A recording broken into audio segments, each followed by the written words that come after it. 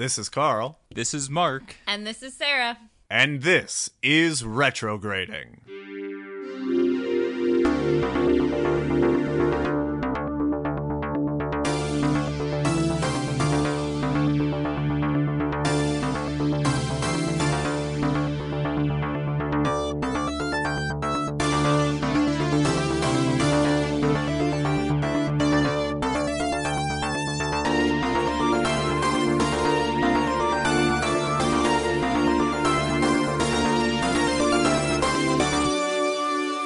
Yes, this is Retrograding, the show where three 90s kids give adult looks to our favorite childhood movies. This week, we are taking a look back at The Labyrinth to see if our nostalgia is warranted. So, unfortunately for me, I am the one who brought this forward for our October episode, which means this is my chance to do the 60-second synopsis, a game that I'm terrible at. How many times have you managed to do it? I think At least once. I think I've done it once. Though I have a good feeling of the one that I have here because I did time it and it came to like 45, 47 seconds. Wow. Sorry, I know. listening viewers, I just Did you just my elbow. cut out half of the movie in your synopsis?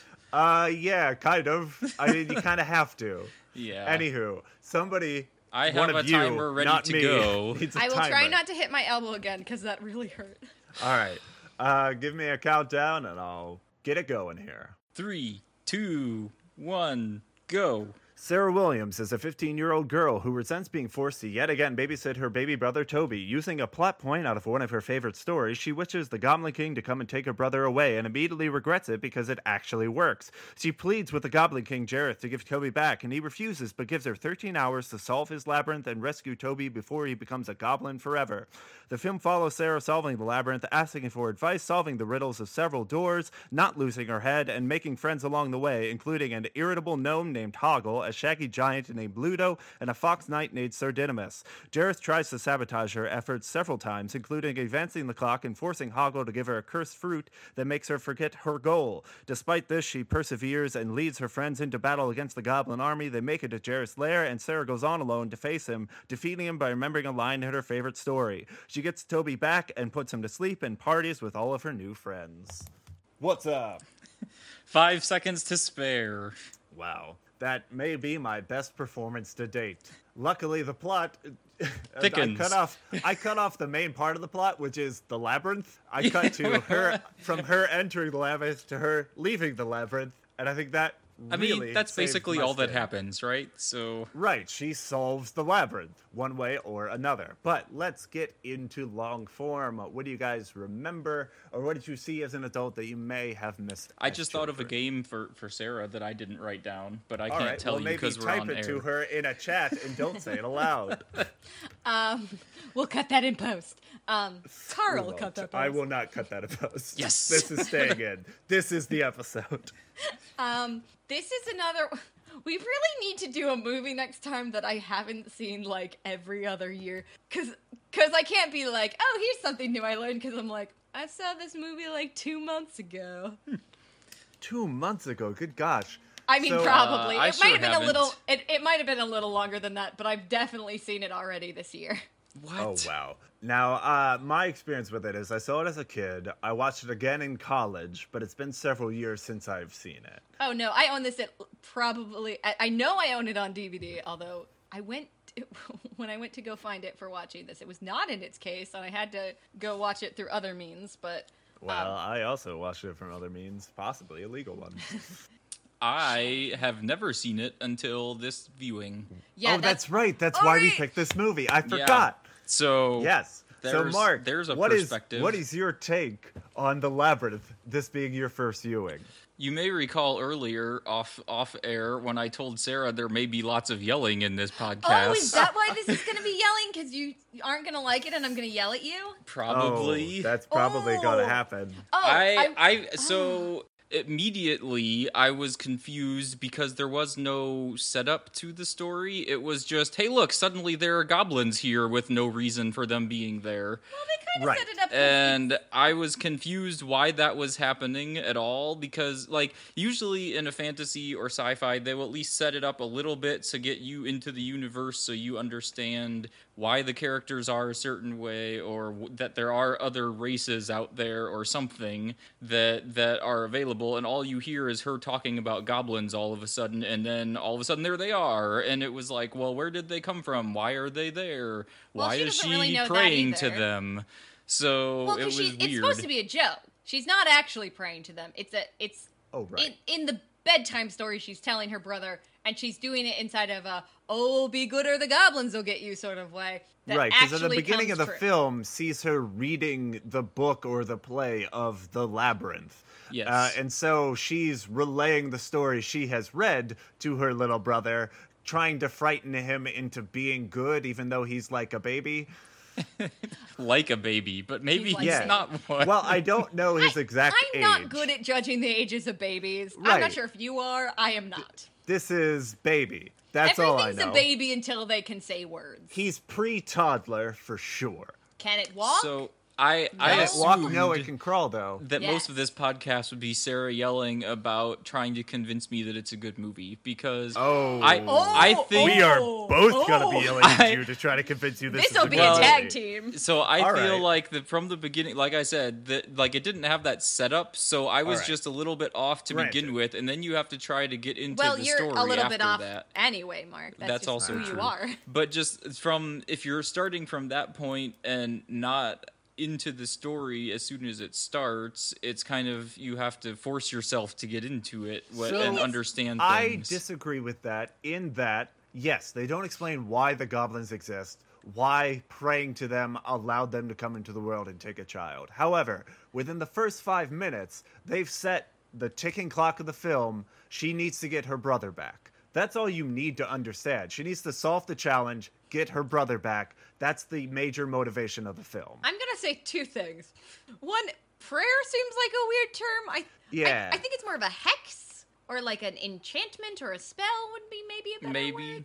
I don't Yeah. know. Just Well, saying so- praying to the goblin feels weird. in the I context felt of a like fantasy movie. this was going to be some like parallel universe thing where because she was talking about some witch queen or something who already was involved with the goblins, right? What? This is what I was getting from that it the- because What are you she was about? talking about she was talking about Was that the point when she was trying to insult her stepmother? No. This is when she started telling the story to the baby. No, but All there right. is She a point said very something early on where she about, talks about a the- witch, which is yeah. her insulting her stepmother. But I thought it was going to be, having never seen it before, that the story would turn into like this parallel thing where in the other universe she is this sorceress Oh, witch No. lady okay. No, no, who no. had You these may powers. have misunderstood the story she was telling, because she's telling the baby the story of the Labyrinth, the book she's been reading. So she centers that on. She starts talking about a girl, but that girl is herself, and she tells that the Goblin King has fallen in love with this girl, wants to do everything for her, and because of her wishes to make the girl's life happier, he is going to remove the baby from her life to make her life simpler and quieter. Yes. She does kind of like mirror it around her life, but she's doing that in a way to kind of, because she is a unhappy teenager who's Right. kind of being like, wouldn't it be great if this handsome goblin king came and took this away, this annoying baby, so I could like go hang out on a Saturday? Which I want to talk about that because I like the teenage angst in this film. I think it's written fairly well. I think I was that teenage girl. Well, I think her I name I is also Sarah, wanna so say- I know. that the mom is at the beginning of the film is trying to portray herself as, I'm not an evil stepmother, but you're also being a shit parent to this child by forcing her to babysit and telling her, well, you should go out on dates. And I figured if you had plans, you would tell me what those plans are. Like, you can't just make the 15-year-old watch the baby every Saturday. That's ridiculous. really? She needs a life That's how as it well. worked in my family. Well, also, I assume this baby is a product of this new marriage Yes, to it solidify is and It justify is a this new half-sibling. relationship. Right, it's Right. a stepbrother. Half sibling. Yes, half sibling, whatever the politically correct term is. No, it's now. not a politically correct. It's a literal categorization. Sure, but stepbrother is it also? No, It is. stepbrother implies there is no blood relation. Half brother implies there is some blood relation. All right, what have you? Anywho, but Words does- mean things. Yes, fine. To some people. But Sarah points out that they go out me or every her? single. No, Sarah the, in the this. character, the character, Sarah with an H. Sarah with an H. Sarah spelled the says right that- way. Oh, Mark, you can leave now. Oh no, this is the yelling. The yelling's got to start now. But she points out that her parents go out every single week. They Yeah, have their her- date night, and it seems like their date night is a Saturday. That's because so her parents are forcing hip and happening. hip and happening. Great. Sorry, I don't know why I said that. Please, I'll leave. I'll But leave now. I like the writing in the Teenage Angst here, where when the father comes to talk to her, she is both upset that the father is trying to talk to her when she's upset, but also upset that the father is not trying hard enough to Yeah. talk to her. That is very a teenage thing of like not really wanting. Do I want to be comforted? Do I want to throw a fit? Do I want them closer? Do I want them farther away? Like, Right, just those not very- knowing what she wants, I want- just knowing that she's upset. Yeah.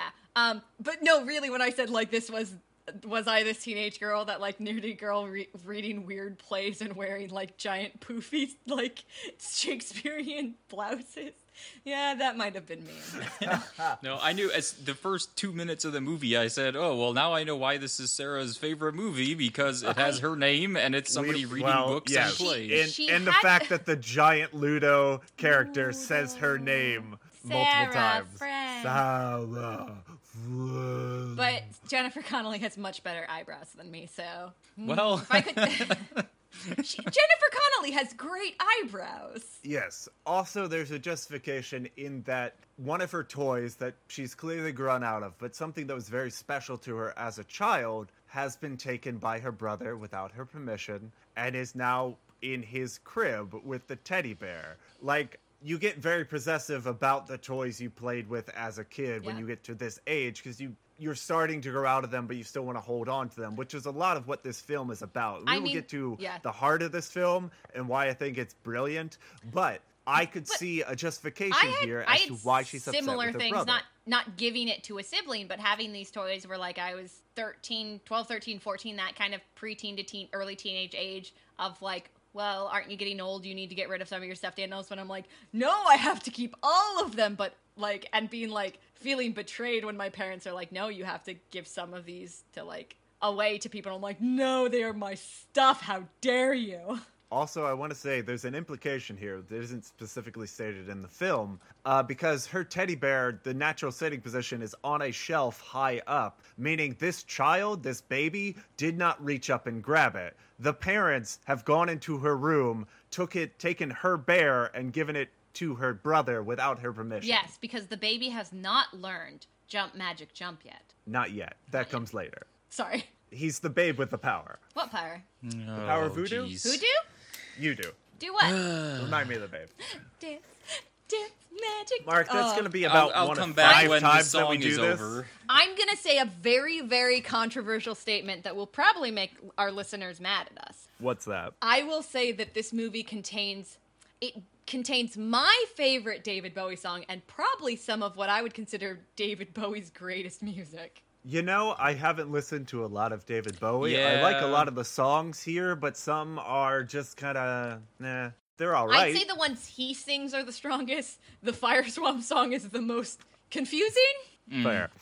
All right. Yes. So, But like When the World Falls Down and So the one one in the MC Escher penning? yeah, the one at the Labyrinth and obviously Dance Magic, those are solid songs. Yes. you really? Well, I won't say anything then. But while you're You talking can about leave David if you'd Bowie, like to. Go ahead.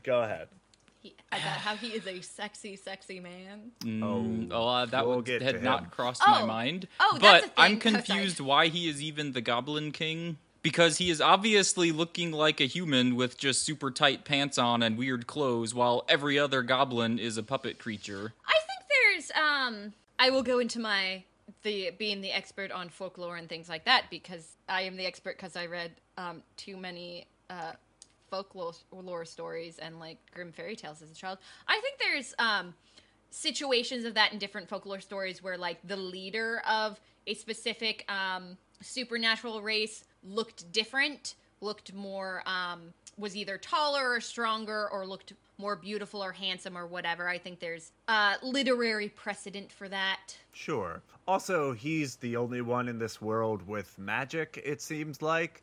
So not to take a look too far ahead to my games, but it's kind of like the Wicked Witch of the West having all of these minions who are flying monkeys and not being a flying monkey herself. Yeah, he might be the Goblin King as in king of the goblins, not necessarily a king who is a goblin. Yeah, or like Sauron with his orc race. Yeah. Like, you have a powerful sorcerer often has minions that are not his own And race. I will say, David Bowie was not the only... they were always looking towards some sort of rock pop star for this. Yes. They considered Sting and Michael Jackson. And I'm so glad they did not cast Michael Jackson. Sting, I think, would have worked, had that same very tall... He's very David Bowie-esque. Yeah, I could very see them tall, fulfilling very that same cut role. cheekbones, that sort of thing. Mm-hmm. Michael Jackson. Oh, I think they maybe thought about Prince at one point in time, too. That could be. And both of those are little, I don't know. They don't kind of have that other word, like, I think they're a little in-your-face, sort of, like that electric, like, 80s pop, whereas, like, David Bowie and Sting both kind of had that other crappy 80s pop. I'm not talking about the music, I'm talking physically. They've got that very, I mean, obviously, David Bowie's the Thin White Duke, that very tall, strong, almost, like, otherworldly lookingness to them, because David Bowie's got those very, very, light-colored eyes, and very strong, like, cheekbones. Oh, he also has, doesn't he have two different irises? Heterochromia? Two different eye colors? Yeah, heterochromia. Yep. So, Mark, I'm going to spend part of this podcast recording trying to convince you this is a good film. But let's look at it. We'll see if you can change my games later. Let's talk about David Bowie. But we were talking about things that we learned on reviewings and stuff like that. I will say, getting older... The more you've noticed the bulge more. Yes. No, but I will tell. The bulge is not real. The bulge is fake, and it was not to pad the bulge. And Sarah would know this, of course. Oh yeah, it's actually a well-known trivia about it. What it was is the juggling is it's done by someone else. It's done by someone else, and David Bowie in that costume sweated a bunch, and he was very concerned that like he didn't smell good. And so what he did is he took potpourri packets and shoved them in his pants. And the director, I don't know if it was director, because the director would have it been Jim Henson? Or would it have been Brian Henson? No, Brian Henson. Brian was Hoggle. Brian Froud was involved with character design. I think Henson did direct. Brian Henson was involved. He was controlled Hoggle. Yeah, I couldn't remember, because I think this maybe was the last Jim Henson movie before he died. But I don't remember who saw it and thought it was hilarious and told him to keep doing it. So it was originally just because he wanted to smell better, and that was like, with that costume, which has no pockets, was like, just shove it in my pants. So that was the story of the bulge. You remind me of the bulge. But anyway, what it was brought up, as I got older, the more I was like, you know what? Sarah should just forget about her brother and just stay with David Bowie. He would love that. That's like his whole motivation at the end of the film. Well, but at that point, she would have been staying with her brother anyway, because he would have been trapped at the hang castle. Out in the labyrinth. Well, also her brother would turn into a goblin, which probably isn't great. He seems like he's enjoying it. Dance parties, whatever. David Bowie gives you pretty dresses and bubble dreams and all sorts of bubble stuff. Balls, guys. And like weird M.C. Escher castles. I'm like, I'm gonna stay with David Bowie. Yeah, he sings that's pretty to great. Me. Seems pretty all right. Anyway, Back on track. you mentioned the fushigi work, which is incredibly well done in this film. The like, glass balls. The hand Sorry. juggling. Yes. Yes, oh, no, that's so contact cool. juggling is another word for it. So I heard about this story from someone else when I told him that we were watching this, and I completely forgot who the person's name was, so I'm terrible. But I knew it was not David Bowie because I was like, no. Although David Bowie did train to be a mime at one point in time. It's really well done in that some of the shots are straight on where you see Bowie's face, and then there's his hand, which isn't connected to his body, doing some of the ball work, and then other times it's from behind with somebody else in the costume doing all like the complicated moves. And it's used so well that it doesn't feel like it was just, hey, we want a cool shot, here's this stuff. Like, it fits in with his powers and creating the bubble dreams and sending out things. Right, like all of his powers seem centered around these fushigi balls. Yeah. Which, like, incorporating that in a character is cool, and then presenting it in such a way that the guy portraying the character isn't doing the actual work, but it still looks like he is. Yeah, I didn't know That's until really years well later done. that it was a different person doing it. That the arms weren't connected. Because, like, the only thing that David Bowie does with the balls is he, like, spins them around on a single hand at one point. But there's some really complicated techniques in this, and it looks amazing. This is a beautiful movie. Yes. So, getting into that, let's look from a technical standpoint. This was, like, the pinnacle of puppetry for this time. yes. And it's incredibly well done. So I will go from that route. I had I didn't take notes, but in my head I have notes that this is some of the best puppetry work that I have seen in a movie. And the special effects, like you said, the juggling motions where it's somebody else's hands, and some of the other ones where now you can see that they're a bit dated, you can tell. Right. But for the time, it was really high-end, and it was good. Some of them hold up even today. Most of it does. There's only a couple scenes where it's just kind of obvious, but like the special effects scenes are probably, to me, the part that stood out about it. Is this only our second Jim Henson movie? After Muppet Christmas Carol, it might be, yeah. And we talked about in there about how good. Well, Henson, not Henson, but not what is their Creature Factory? Oh, just the Creature Shop. Creature Shop. They did stuff with Willow, didn't they? They may have. I don't know about that. I will check that later and But tell you guys. But we talked about when we were doing Christmas Carol as well, how good Jim Henson and the Creature Shop is at scale stuff. And because we talked about with them, they had really different, and this one goes from the teeny puppet with the worm to how huge how huge Ludo is. Ludo. Or even the big they are... night guy, but I don't know, that may have been a forced perspective. Because I'm sure, on like, that one, the worm, at sometimes when they're close up, it's a bigger puppet. But he was really big, because there's some shots of Ludo next to him. but I'm talking about the worm.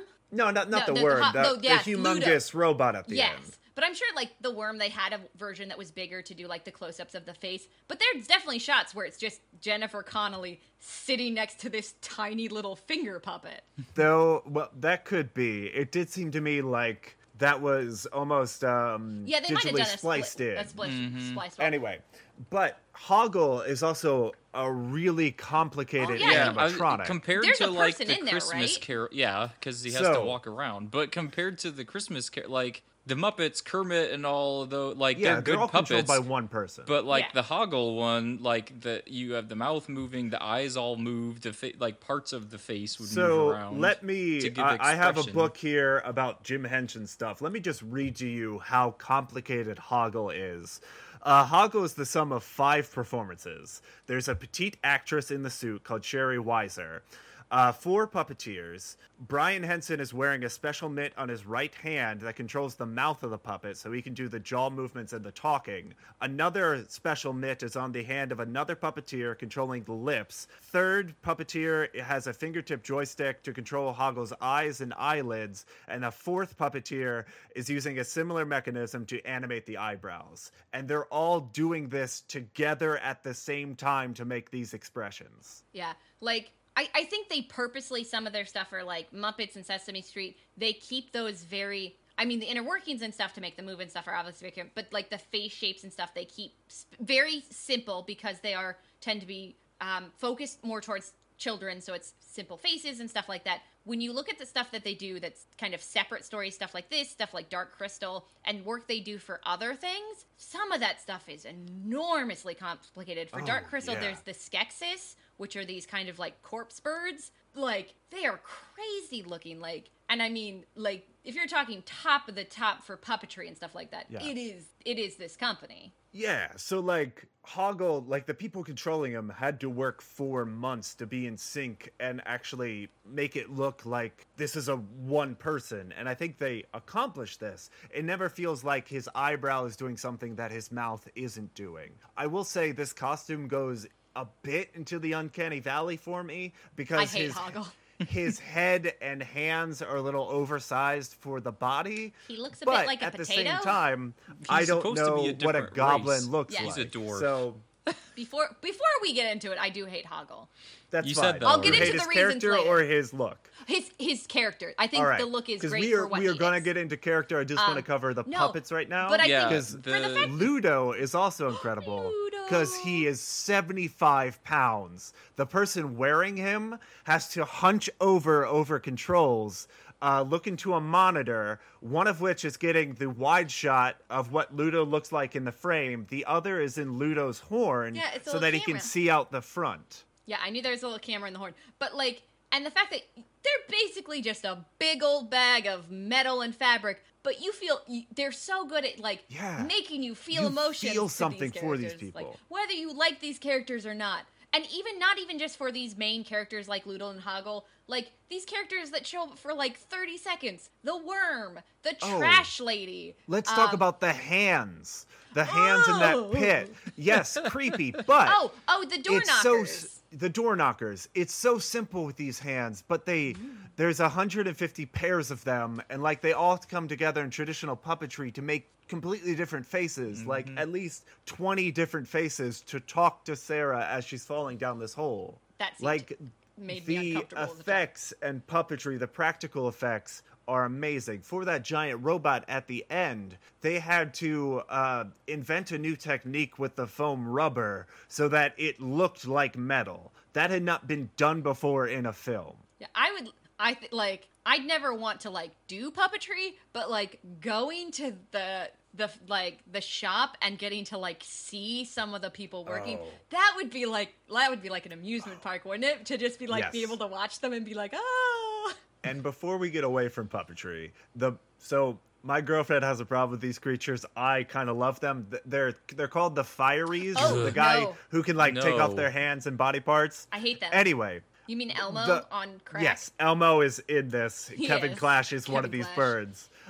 But I like them because it is so complicated puppetry. Oh, no. Because like 2 to 3 people are controlling a single one of these. Like they're in like the black or green screen suits, Yeah. and like they're controlling different body parts 'Cause the parts are so that flying the all heads, over the place. The heads can separate, the hand can come back and forth. And you have to be totally in sync. Kevin Clash talked about this in his documentary about being Elmo. He talked about working on this film. There's a specific scene where his Fiery pokes his eyes, takes out his eyeballs, rolls them like dice, picks them back up, swallows them, and then has eyes in the eye sockets again. That was the most complicated scene to work on. They worked for a week and could not get it. Kevin Clash finally went to Jim Henson and was just like, look, I think what you're asking for cannot be physically done on film. Jim Henson was just like, get it done. And then they got it done and it's in the movie. So they really pushed themselves. I love watching this film because it is puppeteers at the height of their game doing the best work of their careers. Like Although Jim Henson and all of his puppeteers, they are the best of the best. And So I will say, I mean, I said it when you started talking about this, that the technical stuff and the special effects, the puppetry is the best, well, for me, the best part of this movie, but this is probably the best puppetry I've seen in a movie, so. Awesome. Yeah. But that scene, yeah. I have no idea what that has to do with anything. Because So- she got lost, she ends up running into these guys for 5 minutes. They sing a song, and then she moves on and does something else, and they have no bearing on the rest of the movie at all. except to scare child Sarah. Yes. Right, but they And have nothing to scare- do and with the scare story. current I don't know Tory. why that scene was there at all. All right, so that is a fair point and a fair critique of this film. So this film was written by Terry Jones, who is an ex-Monty Python person. And a lot of times when The he other got Terry. to...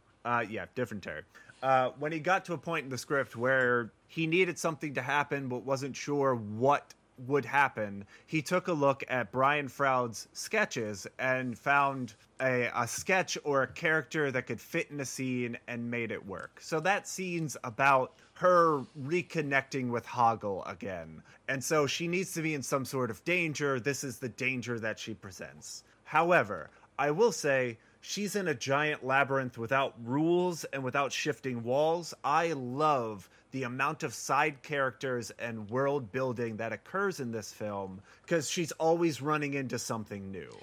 And And a lot of them, like, that's a big one that takes a couple minutes. But most of them are, like, 5-10 seconds. There's the little guys that move her tiles. There's the worm. There's the lamppost weird wizard guy who panhandles wisdom. Oh, yeah, that guy. There's the, like, really tall guys. Yeah. The She runs into the door goblins. Yeah. But, like, I love that amount of world building. It's all kind of random. However, that's the things that she's going to see when she's running through this weird maze. But I will say one more thing about puppets before we Yes. actually move on to plot and stuff. Yes, plot and character are next. If there was a plot.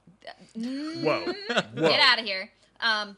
Did you not hear my 60-second synopsis? The other really impressive thing to me, besides all the technical stuff, like blah blah blah blah, technical stuff we've already talked about, is Dance Magic Dance. There are so many puppets on screen at the same time in that scene. There's like dozens of them, different shapes, different sizes, different looks, just like all over the place, getting thrown around, getting tossed everywhere. So many puppets. Oh, yeah. Now, before we move on to plot and whatnot, since we already covered it, the scene where Sarah is looking for her brother after wishing him to go away, there's a couple of quick shots with, like, puppets moving in the background in the shadows, and that is so effective and creepy. It's just... Ugh. Yeah, it There's sets a lot of mood very... and brings in, like, the danger that she's about to face. For being this, like, being a quote-unquote kids movie. There's very unsettling. That's very unsettling. The trash lady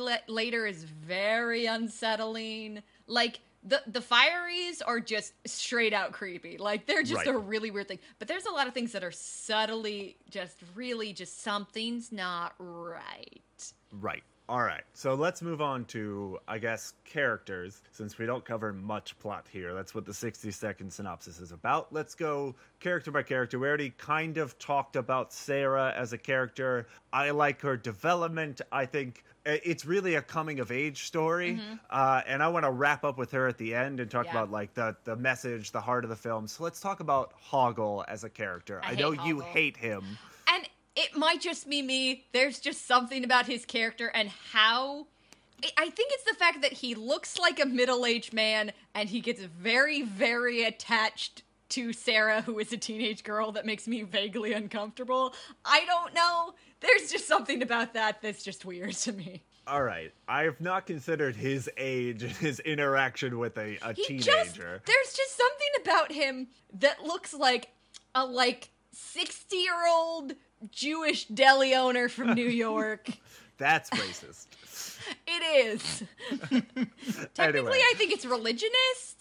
Probably. Yeah, I've tried to make that point before. It might but be both. It's one of those. It's as bad. Anyway. Because it's both a religion and an ethnicity, and I don't know at that point which one I was talking about.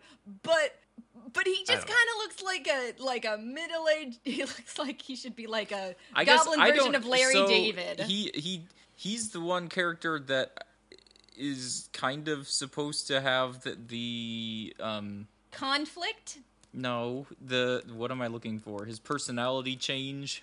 Character development? Yes, there it is. So he has a shift of loyalty during... Right, because he's supposed to be the bad guy who's keeping her from getting to the end, and then he talks to Jareth, and then he's supposed to give her this fruit, but the whole time he's conflicted and doesn't know what he wants to do, but then he does it anyway.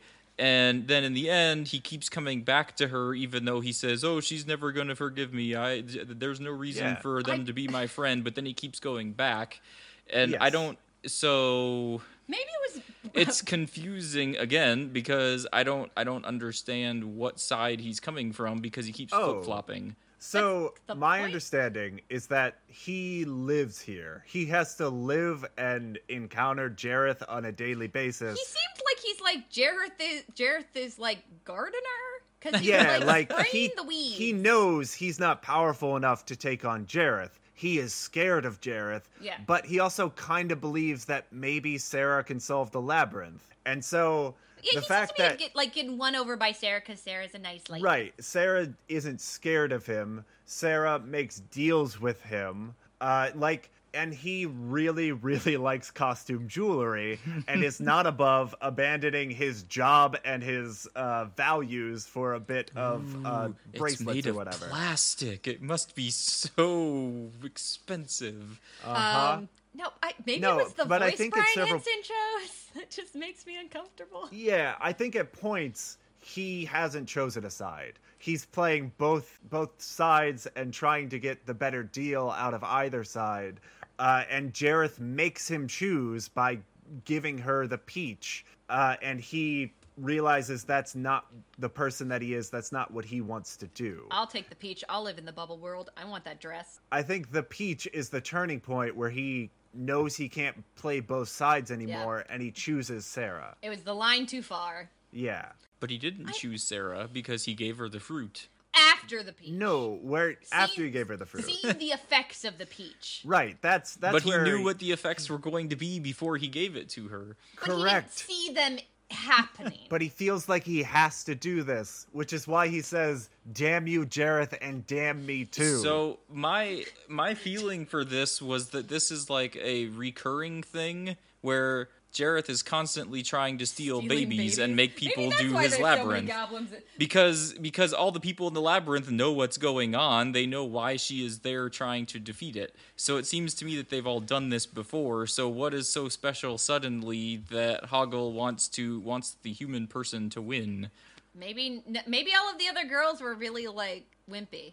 So there's a weird theory that I have. That one jokingly comes up in my TV guides, but I feel like at the end of this film, Jareth is kind of pleading with Sarah to, be enslaved by him. And I think he knows that without her, this world does not exist. Because the world is also populated with everything from Sarah's room. The poster of the MC Escher comes up, that's the final thing, but she has a Ludo doll, she has a statue of what is essentially Jareth on her desk. Sir Didymus. She is reading the labyrinth, meaning that she knows this story already. Sir Didymus' dog is her dog. Yeah. So this world is centered around her. I think if she refuses it, if she doesn't believe in it, it doesn't exist. Although going with Mark's theory that this is a reoccurring thing. So it's basically Fantasia again. If she doesn't believe in it, it goes away. But going back to Mark's theory, if this is a reoccurring thing and he constantly steals babies and turns them into goblins, sure. Are all of those goblins in his thing he stole, they seem fine. They seem like they're having a great time. Maybe she should leave Toby. They see sycophantic. They hang out in that room and don't do anything and are forced to laugh at their king. They're having dance parties constantly. Yeah, they're having dance parties constantly. Yeah, when the king wants to have a dance party, I don't think they get to throw a dance party anytime they want to. Maybe. Here's my theory now. As often as he sings songs, I'm sure they're just dancing all day. It's like every 15 minutes, there's constant dance parties. Jareth is really, really lonely. And the internet doesn't exist yet, so he can't do Tinder or whatever. And this is the only way he can meet girls is by kidnapping their siblings. You need to stop stealing my games. Anyway, so I think maybe my problem is the fact that some of those scenes between Hoggle and Sarah, to me, come off almost vaguely romantic. Like Hoggle has a crush on Sarah. Oh, between her and Hoggle. I think that is true. There's definitely romantic undertones between Jareth and Sarah. I think that's definitely intentional. No, I don't think the ones Hoggle between does have a fondness, possibly, But the fact that it feels almost to the thing of romantic when he looks like a weird troll middle-aged man, and she is definitely 15. It's not any less problematic, but the way that I interpreted it is that Hoggle's never had a friend. Yes, and that's the way I think it's supposed to come off. And so, having someone to care about him, having someone include him in their squad, squad. He is... That's as bad as me picking up the word jam. He's happy by this, and he doesn't want to lose that. This is the first time it's ever happened to him. That's definitely the way it's supposed to come off, and that's definitely the way it should. It just almost I don't know if it's Brian Henson's voice choice or the way he looks like a weird potato or something. Just something veers it almost from like, I finally have a friend into almost vaguely creepy man having a crush territory to me that makes me uncomfortable with Hoggle. Okay, because But even it's just having me. a Like- even just having a friend is a little creepy to me. It's like that kid in high school who sits on Having his a stuff friend is in- creepy. No, Wow, no, no. Carl. Hear me out. Hear me out. It's like that Creepy. teenager in high school who sits in his own every day at lunch. Finally, somebody goes and talks to him, and he is over the moon and too excited and isn't himself. And texts them every He's- 5 seconds. Exactly. He's too clingy, which that is problematic. and I think maybe- that's kind of Hoggle. I think the way they could have fixed it is if Hoggle had gained any camaraderie to literally anyone else in the True. group. Because it's a group that's forming. More people Yeah. become part of the group. You get Sir Didymus, you get Ludo, you get all of these other people joining. He doesn't really talk to any of them. Well, I think part of it also is that he's a coward. Yeah. And he finds his bravery by the Yeah. end of the movie. Hoggle is like, and I fully admit it is really a me thing, but he is my least favorite character. Yeah. And to say he's my least favorite character in the movie, he's still a good character. He's just Even least favorite than the hands and the fire things. I from a wouldn't call technical those stand. characters. I wouldn't say those are bad, and I dislike them. I just want them to be very far away from me. All right. So let's keep moving. Oh, yeah. sorry. Can Go we- ahead. No, I'm moving on. That's what Can I we was talk gonna... about my favorite character? Is it Jareth? Ludo? It is Ludo. Where'd you go? We both asked different ones. Ludo. Ludo is the lovable giant of the film. I liked Ludo. He's probably the one person I actually laughed at one point, and I don't remember what it was that he said, but I Is it laughed out loud. Ludo No. smell Yes, bad? it was smell like bad. 5 times. When they're in the swamp. Yeah. But so here's a question: when they're in the swamp and Sarah's about to fall off of a vine thing, Yes. he calls the rocks to come save her. Yes. Oh, yeah. When we meet him, he's being tortured by somebody and is not saving himself, but rolls a rock over to Sarah to let her throw it at them. Why can he not just call the rocks to roll around and smash the people like he does at the end? Because Ludo doesn't want to hurt anyone. Also, he kind of only ever does it to save his friends Yes. or like to help And see, his that friends. was kind of my point. It seems more like he does... Ludo's a he uses pacifist. the powers more to help other people and not Exactly. for himself. Yes. I don't feel like Ludo is aggressive in any way. I have this theory that Ludo is a baby of his species. Ooh, interesting. Because he acts like like the way he talks and stuff, it's very, very simplistic. And it's very, very like, it's how little kids talk. And the way he acts, it's Yeah. almost like a puppy. Like, Right. I think So he's a baby. my interpretation is Jim Henson has a history of kind of humanizing monsters. Yes. This type of character appears in other Henson products He's like a where Snuffleupagus. this is the type of monster kids would be frightened of under their bed or in their closet. And they're showing kids what this monster looks like, and hey, look, the monster's actually nice. He's the Snuffleupagus. Or the Sully in later. Not that Jim Henson was that, but definitely that type of character. Yeah. Yeah, so For that's our who audience, Ludo is our, to me. Our audience who cannot see this, I have a tiny stuffed Ludo that I am currently holding, and I love yes, him. it is 7 feet tall. She is A tiny sitting 7-foot in tall Ludo. stuffed Ludo. Yes. It's tiny for Ludo. Yeah, exactly. Ludo's actually 8 foot tall. Anyway, but yeah, Ludo seems like one of the simpler characters, but he's incredibly lovable. He doesn't get much of an arc. He's kind of who he is the entire time, but he's a lovable monster, and he's like a dog in this film. He is, There's even though there is a scene- real dog. There's a scene that I love when Sarah is talking to the door knockers. She hands Ludo the little knocker so she can talk to the one who keeps the knocker in his mouth. And she turns around and Ludo has put the knocker in his jaw. And she's like, I'm a door now. It And is it's very, just- like I it's said, so very adorable. childlike. Yeah. Where he's like learning things and doing. I love Ludo. Yeah. Also, He's my so- favorite band is also named after Ludo, called Okay. Ludo. You don't say. They And really they're- stretched that name, huh? And their album cover has a little Ludo on it. Yeah, Ludo may be my favorite character in the film, just because he is so lovable. He is my favorite main character. I've never met anyone who's had a problem with Ludo. No. He's Mark, just do you the have a worst. problem with? No, do you have I'm- a problem with Ludo? I just had to have a All problem with him just because you said that. But no, other than that thing that I just thought of that this morning too. I was like, I was looking over the notes and I was like, well, wait a minute, but why wouldn't Ludo just have saved himself at that point? But that's Because fair. he's a good boy. Yeah.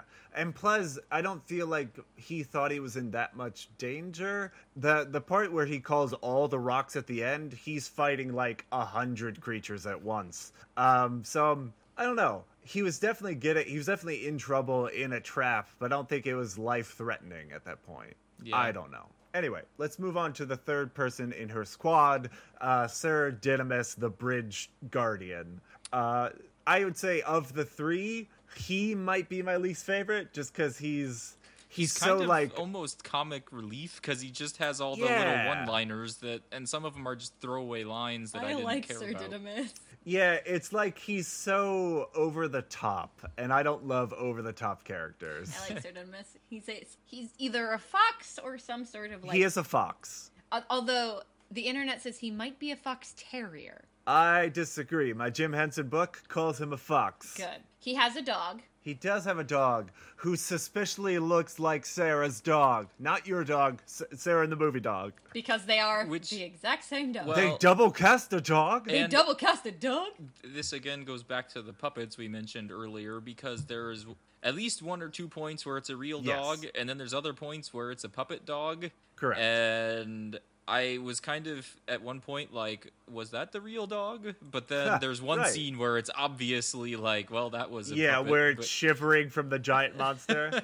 but there's a couple scenes dog's like name- at first it looked like a real dog, which it was, and then like the next cut was him riding on a puppet dog, and I was like, but I thought it was real, so I had to like kind of second guess myself, but Yeah, it kind of and I love- obviously is the puppet when it's a puppet. I love that about the Creature Shop, is that you aren't quite sure, even when they do animals, whether they're real or whether they're the animatronic. Because they did this for Babe, they did this for Mighty Joe Young, and in a sense, they did it for the Teenage Mutant Ninja Turtle movies. So, like, Sorry.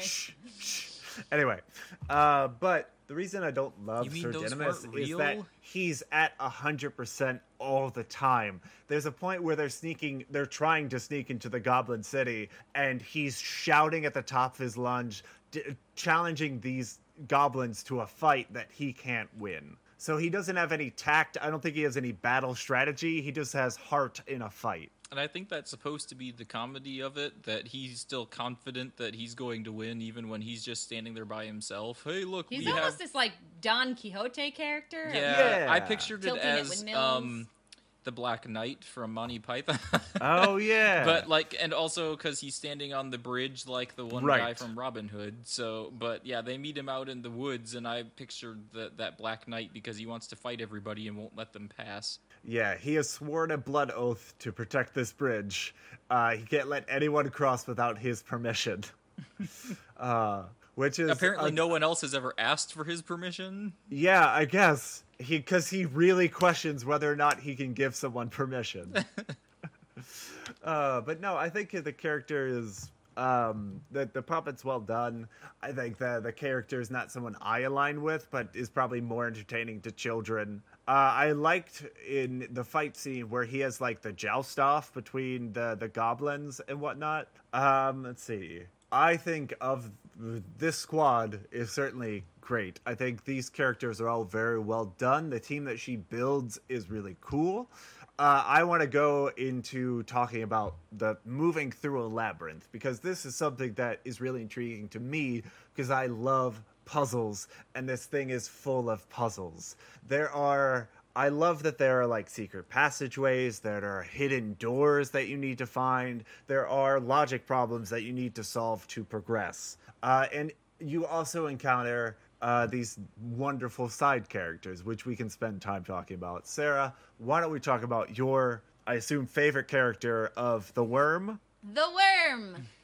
Tell us about the Worm. The worm is is just a helpful worm that The helps worm is her. just a worm. The worm, just a worm. Nah, So worm. just a really, worm. he's That's not really not that just a helpful, worm. though. All he does is Yeah. say, I can't do anything. No, he points her to the hole in the wall. Also, he offers her tea, Mark. He does. So Sarah's confused because she thinks she's just going down an endless corridor and that there are no walls and no turns. Twister turns, No yeah. twister turns and no any sort of, it's just a long, straight hallway. And the worm is the first person to give her any sort of help in the labyrinth. And he is literally just a tiny worm. A tiny cockney worm. And he's, I don't know, he's just so non-assuming. Right. I love that he is just living in this world. He's not there to really help anybody. This is just what he does on a daily basis. He's just a worm. He offers anybody he sees to come and meet the missus. And have a cup of tea. Yeah, he's just a nice guy But he who's does- trying to have tea. He does give her a very useful thing of advice, is that Yes. things are not what they seem, and you have to look at things in a different way. And so she starts to be able to see what to her seems like a solid brick wall is actually not a wall, and it is the first like hole where she can make a turn. And I love this because I still can't tell how they did this. It's one of two ways. It's either forced perspective, where the back wall just lines up perfectly with the front wall, Yeah. or it's done digitally. I can't determine which one it is, but You literally cannot see it till she moves in front of it. right, she walks a little further than you think she's should be able to, and then is able to walk and find a turn. And I think the worm finishes with a joke that, don't go that way. Oh my god, if she went that way, she would have gone right to the castle. But I honestly think that's actually helpful for her, because if she went to the castle alone without meeting any of her friends, she would not have completed the labyrinth. No. And she would not have learned anything. Yeah. So the other puzzles I liked were when she encounters like the card people in front of the doors, because it's a classic logic problem of one of us always tells the truth, one of us always Which lies. is a logic You can ask puzzle us that I one hate. question. Because I can never remember what the question is you're supposed to ask.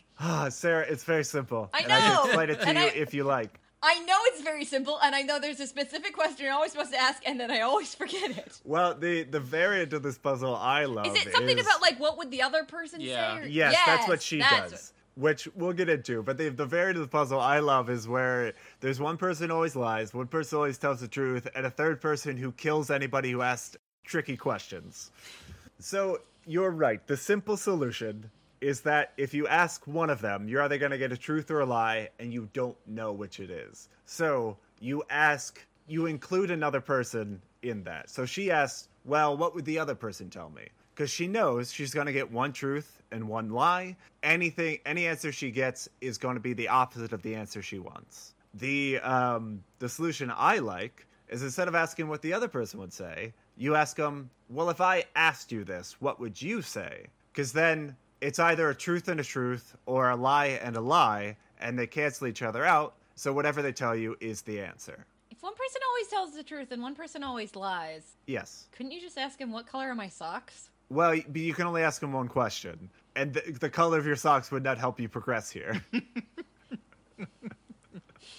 But then you would know, and then I could just feel satisfied in my life. My point here is she solves it correctly. Yeah, and then she she gets still- the right answer. No, yes, okay, so she does, and then she still falls down the hole, right?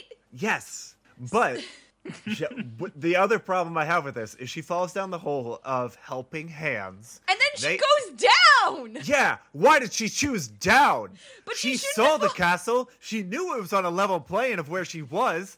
If anything, she should go back up. But then no, she'd be right chooses, where she "Let's just go was." down. But I'm right in saying she shouldn't have fallen down the hole in the first place, right? She made the right choice, right? Yes. Okay, because I, at one point in my life when watching this movie, figured out the riddle and went, yeah, she went in the right door, and then she fell down the hole, and I'm like, no, what happened? Well, I think if she had just told the helping hands To go back up. send me back up, she could have just kept going straight. But no, she goes down and Yes. she goes into the oubliette. For I thought this was a dead end where she ran into them, so she couldn't have just gone back up and gone. Yeah, So, thing. but the couldn't she have gone confusing- in the other door? The really confusing part here is she goes forward, finds a dead end, turns around, then turns around again, and the dead end is now the doors, and behind her is the dead end. So, like, she's in a weird spatial awareness problem. But when she opens the door, it is a tunnel, and you can see light on the end of the tunnel. And so she walks forward thinking she's going to get out of the tunnel, and she falls down the hole. So she could just go back up. Just go back up. Yeah, just go back up. You can go to the end of the tunnel. Yes. But there was a period in my life where this scene just drove me nuts. This is my problem with Sarah, is that she knows before starting the labyrinth that the castle is at the highest point. Yes, it's not in a hole. Consistently, she chooses the wrong direction to go. Maybe she has terrible spatial awareness. Maybe these hands were just a little pervy Carl, and she didn't want them touching her anymore. Nothing in the labyrinth is as it seems. Maybe the castle is at the lowest level. Yeah, maybe the way back is the way forward, like that wizard said. But guess what? That wasn't the truth. Maybe, it is an MC Escher castle. Who knows how you get there? She encounters more problems. The other knocker doors, I love the way that she solves that, where she knows she has to take the knocker out of the one who has it in his mouth so that she can actually have a conversation, and then she has to trick him into putting the knocker back in his mouth. I thought that was a really neat puzzle. Those knockers are really cool looking. Yeah. The thing that stuck with me is that she tries to do it smart and mark her path with lipstick, and yet the people living in the labyrinth don't allow that, and they flip over the stones or shift them into different directions. I love that little guy, because like he's like mumbling, and then it's like, your mother's a so funny. He's like, what was that in Willow? There was like the race of the tiny brownies. people. The brownies. The brownies. Yeah, he looks like a brownie. Yeah. So I also love the fleshed out side characters. I mentioned the wizard guy, who has a talking bird hat. The bird hat. I love the bird hat. I want a bird hat. I really liked this guy in that he is what you would expect to find in a fantasy land, like this old sage giving out riddles as wisdom, and then like not being that helpful at all. In a weird thing of coming from a script from a Monty Python person, he reminds me of Tim the Wizard from Holy Grail. Yeah. Of just being not useful at all. No. But vaguely mystical, but not useful. The other side character I love is when Sarah breaks out of the bubble, she goes into the land of junk, and the trash lady? The trash lady who carries around all of her possessions on her back. In talking about things that made me vaguely uncomfortable, the trash lady makes me there's just such foreboding in this character, in a way that it's supposed to be. Like, the way that her trap works is so good because it's such an easy trap to fall into. Because if Carl, you want to explain how this works? Sure. And then the way that she laughs at everyone after like every sentence. Oh. So this reminded me a lot of a running thing in Fight Club where the things that you own end up owning you. So what her trap works is she gives Sarah one of her possessions from her room and then leads her to a mock-up of her room and then just starts handing her all of her stuff and piling her stuff on top of her, basically making Sarah exactly what she is, so that Sarah would carry around all of her possessions with her. And there's this like moment where Sarah kind of this is the moment where Sarah kind of almost forgets that she's still in the labyrinth because she's in this mock-up of her room and she's like, oh, I'm home. It was a dream. Part of it was also the peach made her forget her goal. But this is the heart of the film for me, in that she could easily live with all of her stuff, which is what she wanted to do at the beginning of the movie, and go on life without her brother. But she abandons her possessions and goes back and remembers she's here to find her brother because her brother is more important than all the junk that she has acquired over her life. There's this sense of being able to,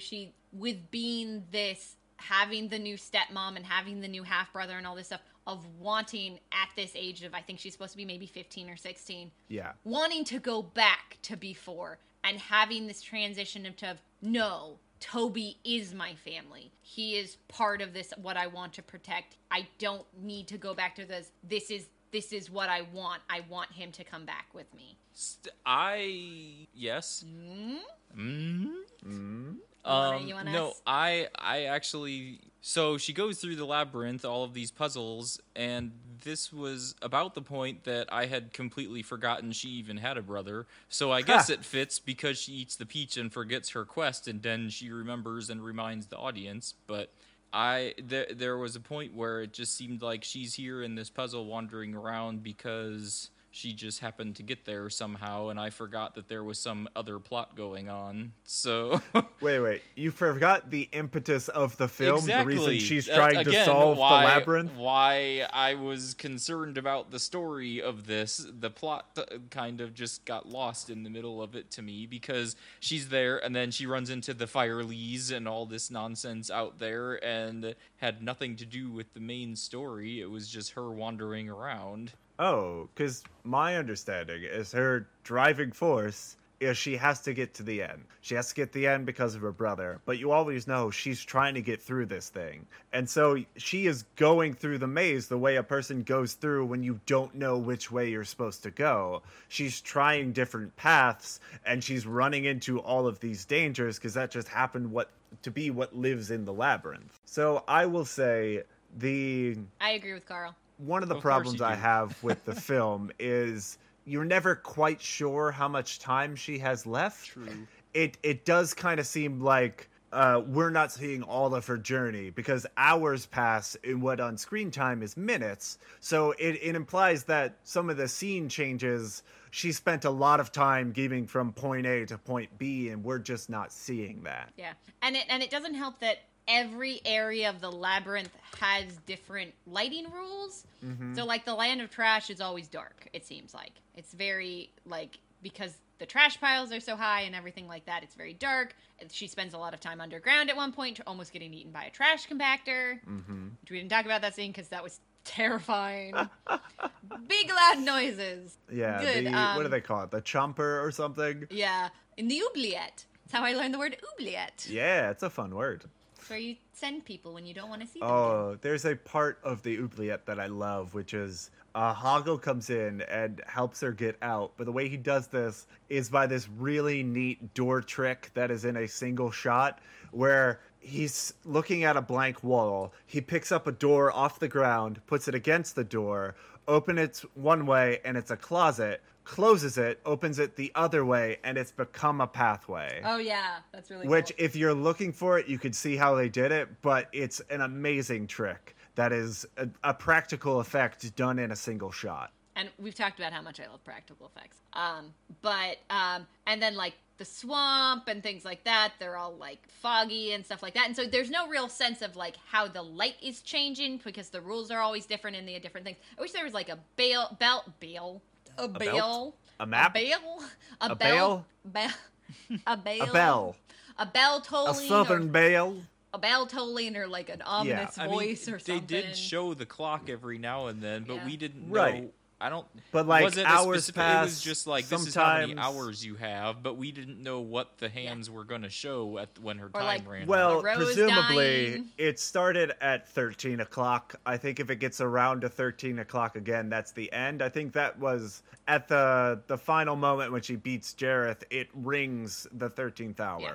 But they could have had a larger, like a. The other problem I bells or have something. is as she is progressing through this labyrinth, the castle where Jareth is always looks the same. It always seems to be the same distance away, so we never really get a sense of how close or far she is Isn't from that the point her of the end labyrinth? goal. Actually, I kind of like that because it always seemed like. she's making progress, maybe she isn't. Actually, I kind of liked it. Would have liked it if it was in random places each time, like it was farther away and then closer and then Oh, farther yeah. away again. That would have been interesting. But I think they use the same image for the castle is my point. But I which think that's it kind of the seems like point, it 'cause, should like, it was- shift somehow. There wasn't actually like you weren't actually getting any closer. You just had to solve it, and then like magically you were there. Oh, interesting. You're bringing in magic, huh? Yeah, dance magic. Well, I dance. mean, he Oh, already okay. brought in magic, so I guess the Oh, other we never part. talked about the bubble dream.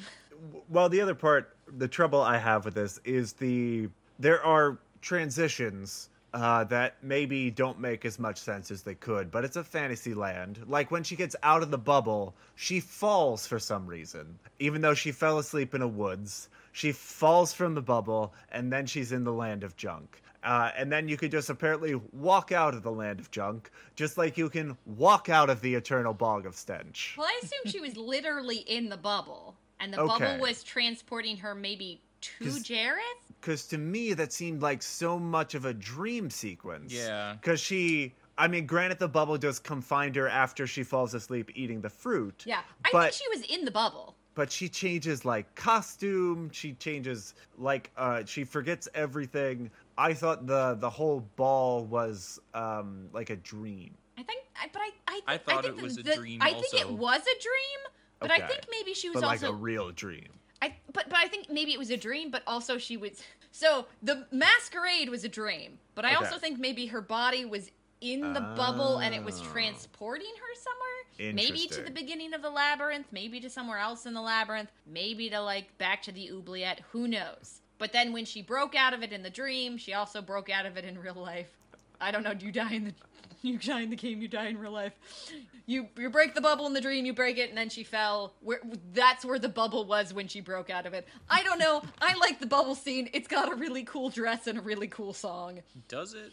Mark, don't you dare. I was not a fan of the music in this movie, if you can't tell, but... Mark doesn't get an opinion. That's a really great song. When the World, When the World Fall Down, is that one? Well, here's what I And it's a great dress. She has a fantastic dress. I want to get married in It that is a dress. great dress. She has a bunch of fake hair. Yes. So, Actually, I don't think that's fake. I think they just teased the heck out of it. I think just a lot of hairspray and a lot of back combing. the problem I have with that song in particular is, and Carl made a point about this earlier before she even came to the labyrinth, is that Jareth was in love with her or trying to be in love with her or something, Yes. which I apparently had missed completely, because my thing was, hey, he's the bad guy, he stole this baby, now he's making her do this test to get it back, he doesn't care about her at all, and now suddenly he's in love with her during this scene, I don't think and singing love songs I don't think to he her. stole the baby. I think all of those are fantasy rules. She asked for him to take the baby, Yes. but I then he wouldn't give it back, which I don't I think guess those is are- part I don't of the think- rules, maybe. Yeah, I don't but- think those are Yes. necessarily his rules. I think those I are think the if rules of he- the world. If he brings a baby into a world, he cannot just give the baby back. Yes. I Um, think those are like the rules set about by the rules of the labyrinth. Well, So either this'll- way, I was not aware until this song that it was supposed to be a love story between the two of And them. I don't and necessarily was think it weird to is. me. I think there is, you can read it as a romantic subtext. I think a lot of it is, So I mean, I is like it this as a scene as romantic creepy subtext. to you because him being like 40 years old to her 15? Not compared to necessarily. It's David Bowie. Well, it's because it's David Bowie. But I also think there's something about Jareth that is almost Ethereal? otherworldly. He's like a weird alien. He's out of Yeah. time. He has no age. He is ageless and voidless and anyway, but that's not the point. Voidless. I think beyond whether or not there's a romantic subtext, I think a lot of the bubble dream and a lot of the stuff I think is a distraction. He's attempting to keep her from reaching the center of the maze. Yes. And that's what the bubble dream is happening. Whether you read there's this romantic subtext or not, I like there because as a teen to say there's a romantic subtext because teenage me was There very, is. very lonely. The song is about falling in love. So I believe there is giving their confrontation at the end. Yes. Because Jareth complains that he has done everything for her. Yes. He has bent time and space for this world to give her what she He's a wanted. very, She took very lonely he Goblin took King. her brother for her, and he is so desperate for her to worship It's him. the original Twilight. But I think there's something. Let's not bring Twilight into this. There's something almost started it. universal about this idea. And as a very, very lonely high school girl who had no social life Aw. and read a lot of science fiction and fantasy, there is something universal about having this kind of mythical, eternal, kind of like ethereal creature like come and want to do things for me. I think that's kind of every nerdy girl fantasy, right? Oh, yeah. But then for she sure. turns Yeah. him down anyway. How much of an idiot is she? Yeah, because she learned to love her brother. Yeah, and herself. There's some sorts of love more powerful than getting a hot elf boyfriend. There's very few, but yes, I would agree. All right, Mark, we have talked about the puppetry. We have talked about the characters. We have talked about the should be a plot. If we ever make merchandise, I'm putting that on a t-shirt. Great. So before we move on to the final thing here, are there any other things that you had a problem with in this film, or have we already talked about them? Well, we haven't gotten to the MC Escher scene yet. All Again, right, that is at the very end. there were We not are a lot coming of to that. problems with that, other than, again, I didn't care for the song that much. All right. So is your but- main problem in this movie the songs? No, so like I said at the beginning, I did not really follow a main plot on this. It seemed like it kept flopping between different storylines, because originally she's going in there to get her brother, half brother, step brother, whatever, and then she gets sidetracked by all these things, which I think is the point. But it just kind of, I had, like I said, you completely forget what the point of it was until she comes back from the peach and is like, oh yeah, I have a brother. So I just felt like it was a story of her wandering around meeting all these creatures, and most of them had no effect on the story at all because she just went through the thing until the end. So I would say the whole point, every side character or person she meets is all her solving the labyrinth. So, beginning of the film, she has to go to the labyrinth to solve her brother, which you don't remember that she has a brother, which is fine, but you do know she has to solve the labyrinth. That is the driving force the entire time. So she's always got to get across a bridge or through a door or help people that she encounters along the way. Everything is an effort to getting closer to the castle. Yes. So, I mean, if you're looking for a plot, it doesn't get any more complicated than that. That's it. Which I think having a simple plot allows them to go and explore these side characters a bit more. It allows her to find more random encounters along the way. Maybe that was the issue for me, I guess. With the addition of so many little side characters, maybe it just kind of makes everything confused instead of just saying, here's this girl with these few people she met, now she's going through, here's the enemies, here's the good people. I don't know. There were a lot of other things that she encounters that I just couldn't tell what they had to do with anything, particularly the Fire Lee things where they sing this song and then she goes on and nothing affects the rest of the story from But I that. think if she hadn't had those encounters, what would she have been doing? Just sitting there? Just or walking? Just walking in a maze. Well, trying different if the pathways. worm was actually a helpful character, it would have just said, The hey, worm go to was the a helpful castle, and then character. she's done. She would have just been walking in a straight line if she hadn't met the worm. So, Mark, I will say a lot of the characters she meets are neither good nor evil. They just happen to live be in there. this world. They're part of the world building. Like, I would say Like the even people the that live in Detroit. Fireys who try to take off her head, they're not trying to be evil. They're a species who hasn't experienced anything else in their life. As they understand it, every creature in the world can take off their head. And so they're just trying to help this new person take off their head for the first time. Like... They're not trying to be mean. I think they're just, they're neither good nor evil. They They're just kind don't of chaotic understand it. neutral. No, I get it. I don't know. And I can't believe you said the worm was not helpful. She would have never seen that hole in the wall. It's true. She would would have have been been stuck in that constantly- long pathway. But if it would have told her time. which way to go, she would have just been straight to the castle and been done. He didn't know she was trying to get to the castle. She never told I him. didn't know that.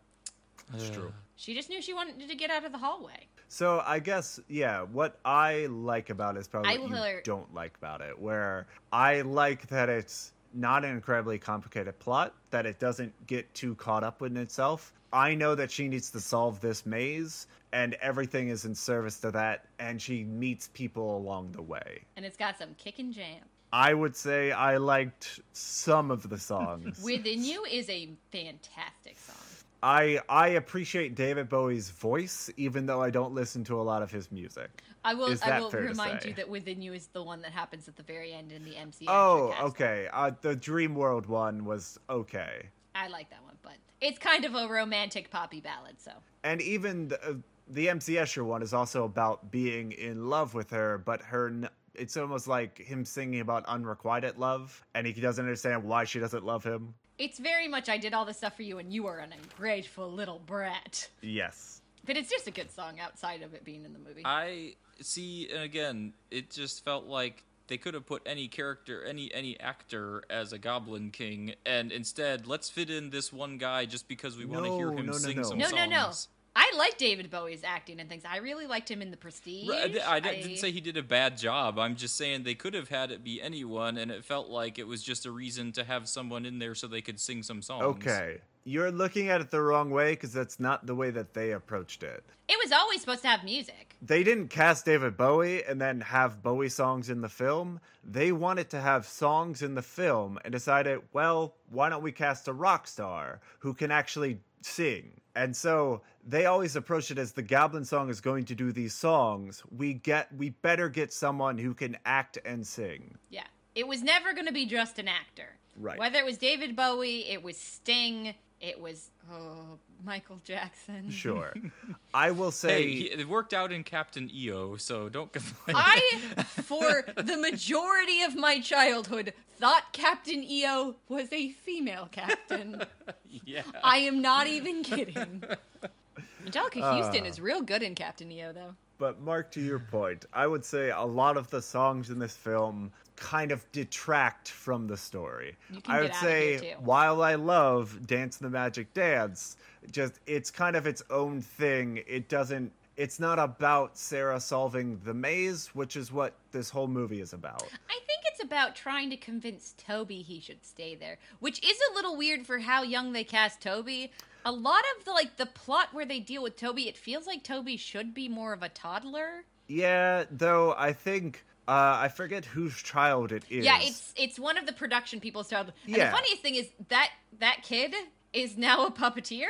Yeah, of course he is. No, because I think they tried other kids in the role, and this kid was the only person who didn't cry when be surrounded by goblins. Yeah, because it might he was have just so been used to the costumes.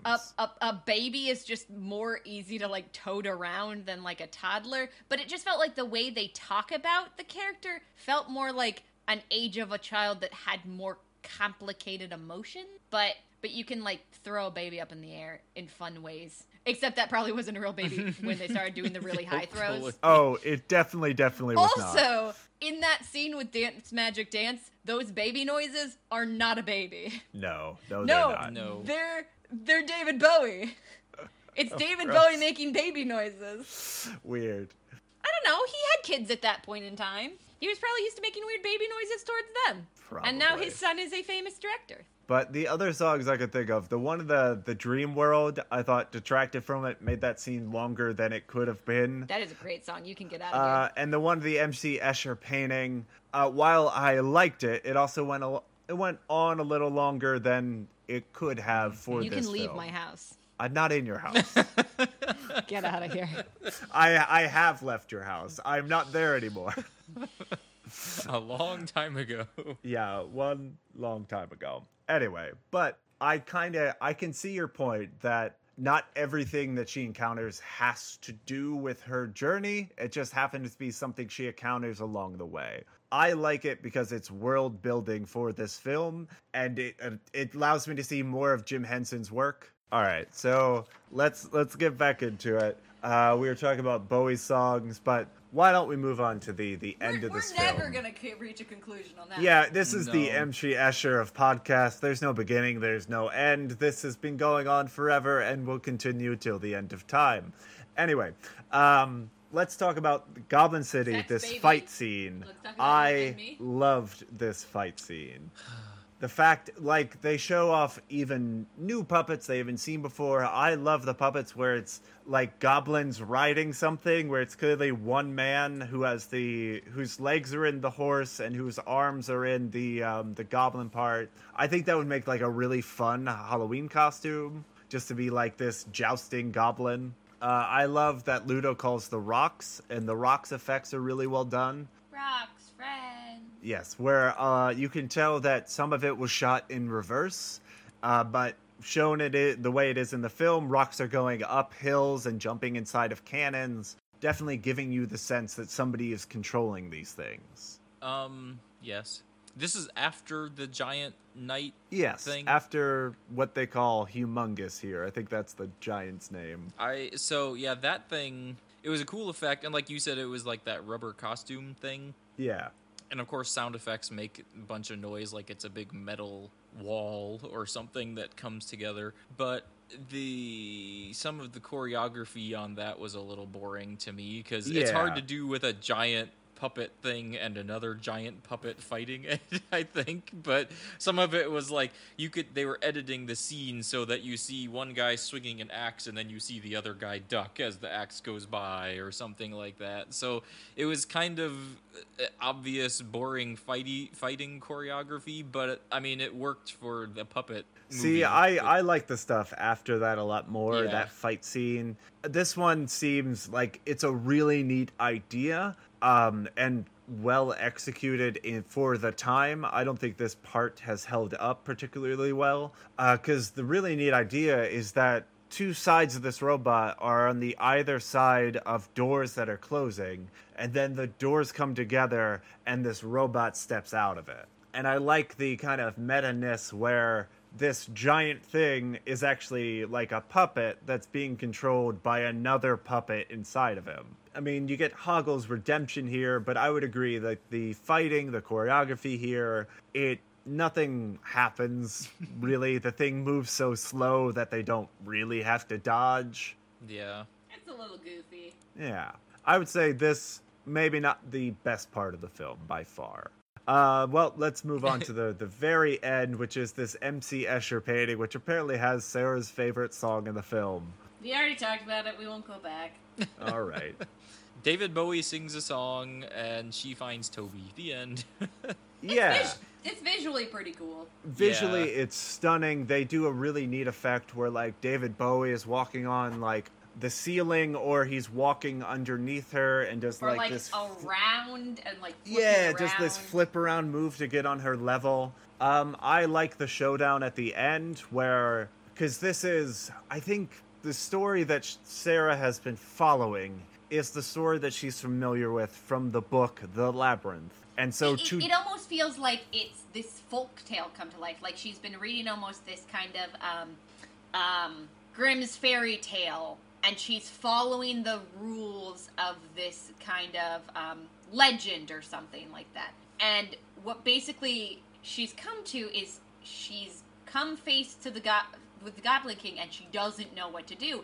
And it finally kind of occurs to her, she's got to play by the rules of the world. And she's got to recite the old world rules or whatever. And it's basically the monologue from the beginning. The old world road rules. Which road rules the line is, real you world. have no power over me. I don't know how she doesn't remember this. But it is the end line from the monologue at the beginning. Yeah, it's almost as if, like, this weird otherworldly creature who wasn't the Goblin King yet found out what she wanted, what story she would believe, and she believes this Goblin King story because she's just been reading it. And so that thing assumed the form of the Goblin King and needs her to believe in this world or it'll be destroyed. It turns out he's not David Bowie. He's actually like 3 of those other goblin puppets in a David Bowie trench coat. Oh, wonderful. It would have been an interesting alternative ending if, like, when she said, you have no power over me, he had just unzipped and then, like, tumbled out. And that brings up a point that I was wondering about. So I thought about what you were saying earlier, like the dream sequence where almost the whole movie would be a dream, but it's more like the whole movie is her not reading the book, I guess, but telling the story to someone else. So it's not anything that's even actually happening to her. You're just seeing her imagination of the story. Right, and that'll definitely come up in my games. I definitely got that sense as well, where it's kind of her growing up. It's a coming-of-age story where she learns to love her brother more than her possession. So she's getting out of that phase of childhood and starting to become an adult and realizing that the relics of her childhood are not, like, sacred anymore, and she can share them with other people. So, yeah, I could definitely see this as her having a dream that was very powerful and that changing the course of her life. I would say the very, very end is the most confusing part to me. Actually, shoot. Yes. I take that back.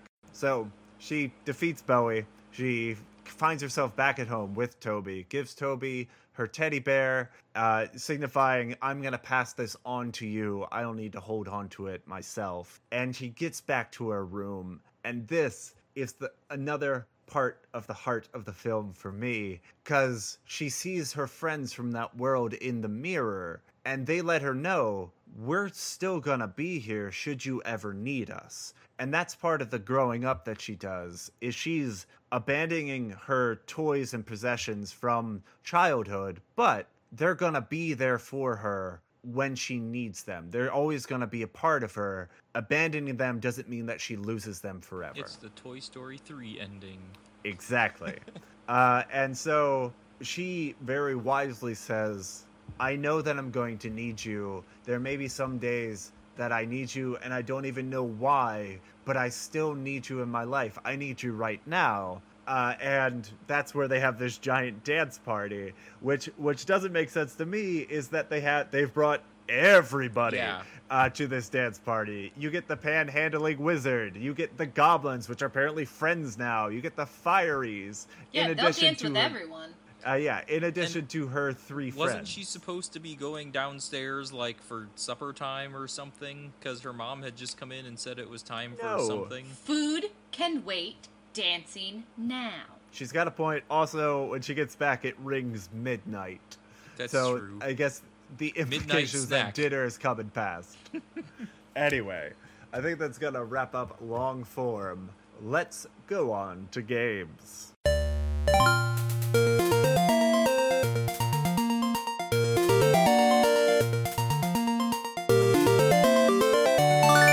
Our first game is the pitch game, where we put together two or more properties in the form it's this meets this to describe this film. So I am going to start us off telling you what The Labyrinth is in terms of other things. So, since this movie features a girl going on an adventure in a fantasy land, meeting worm-like creatures, giving advice, talking playing card people, and a party that wants to take off her head, and a Jim Henson product showing off cutting-edge costumes and puppetry, where a story comes to life with dark fantasy overtones, but a lot of heart and charm. You haven't even seen that movie. Alice in Wonderland meets Jim Henson's The Storyteller. Oh, The Storyteller. I thought you were going to say Dark Crystal. Well, I haven't seen either of those, so... I've seen both of those. Although, yeah, okay, so now are you referring to the Johnny Depp one or the animated? Oh, right. Okay. The better one, the cartoon.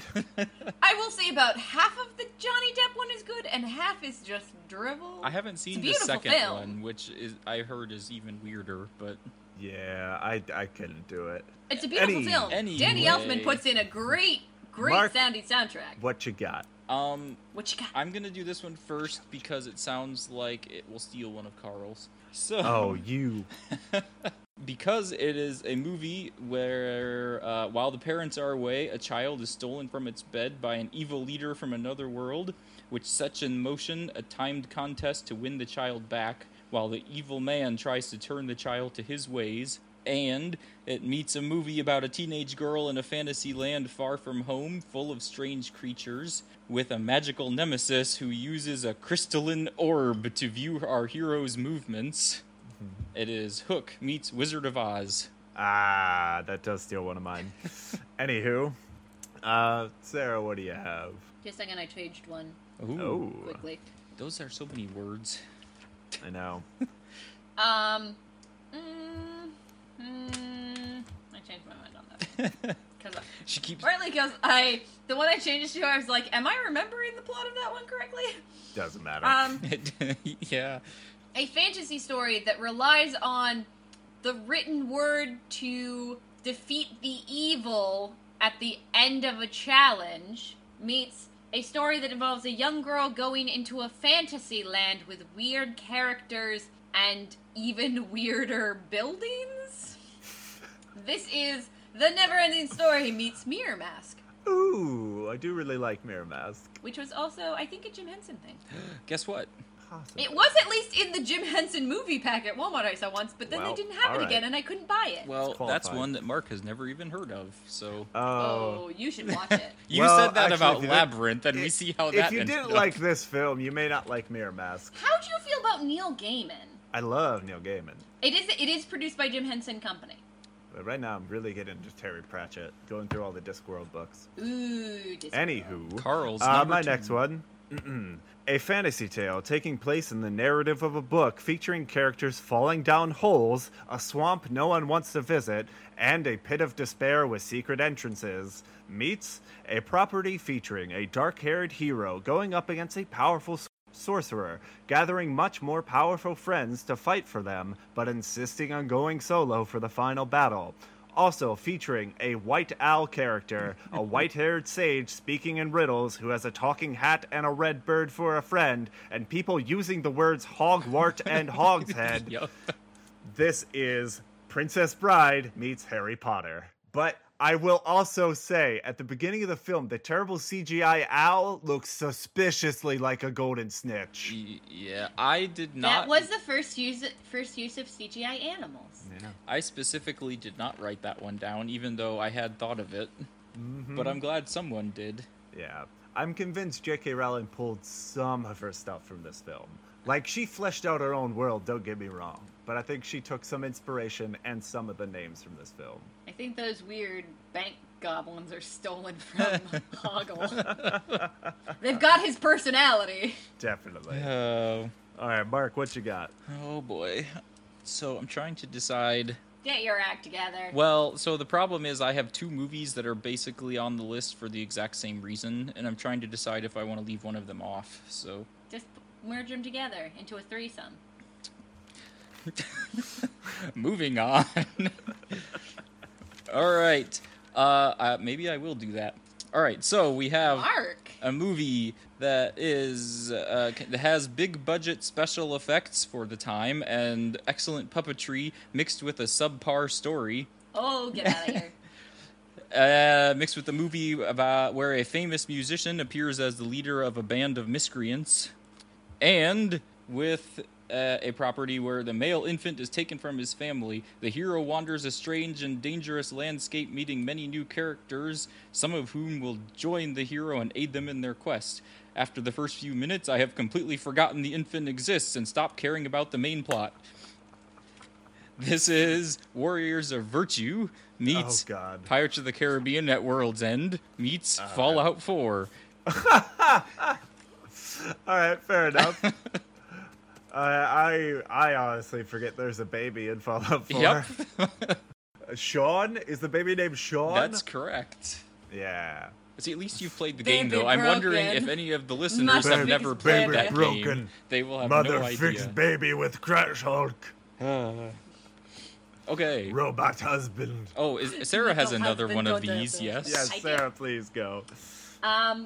Because it's got a lot of weird visuals mixing together and the likes, and especially the MC Escher Castle, meets puppetry and dark imagery and things like that. We've got Aha's Take On Me music video meets The Dark Crystal.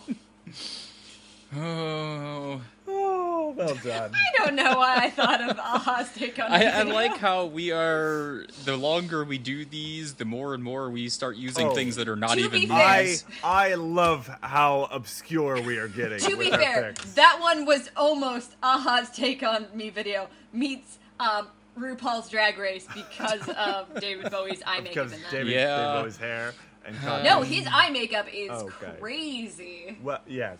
Oh, God. So, a look behind the scenes for everyone listening. Sarah created these while we were going through long form. Yes. So, I had a while they are obscure and a little weird, she did just make them as we were talking, which is quite impressive.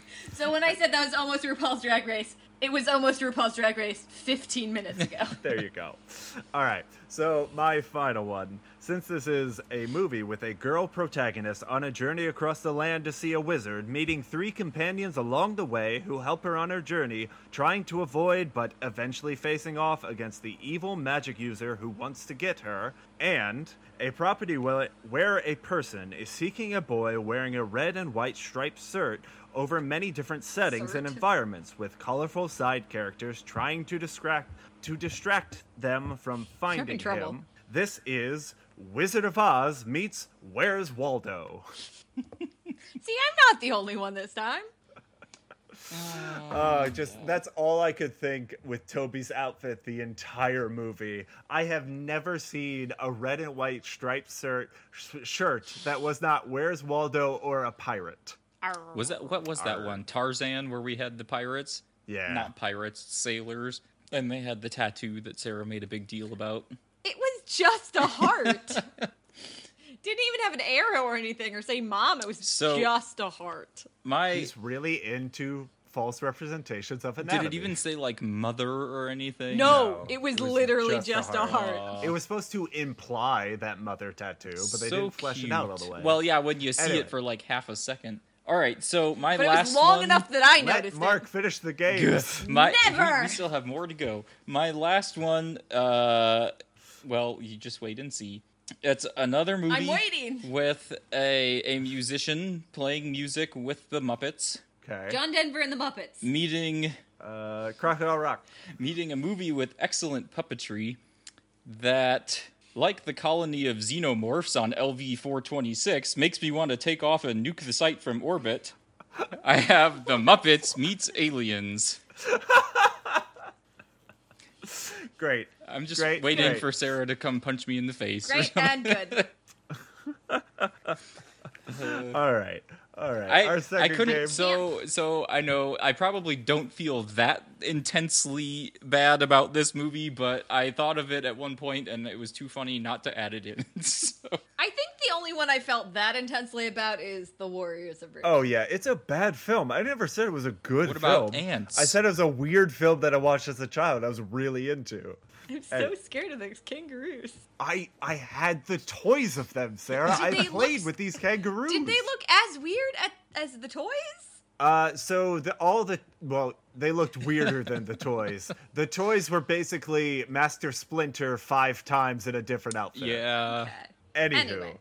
Our second game is alternate tagline, a word or phrase you would see on the movie poster for this film, which encapsulates the theme, but hopefully misses the point. So, all of my taglines this time have a theme. See if you can find the theme as we go through. Did we look up the real one? I didn't. Did you? Never. I did, but I didn't write it down. All right. Thanks for interrupting with nothing. Well, go ahead while Sarah Googles. I can Google.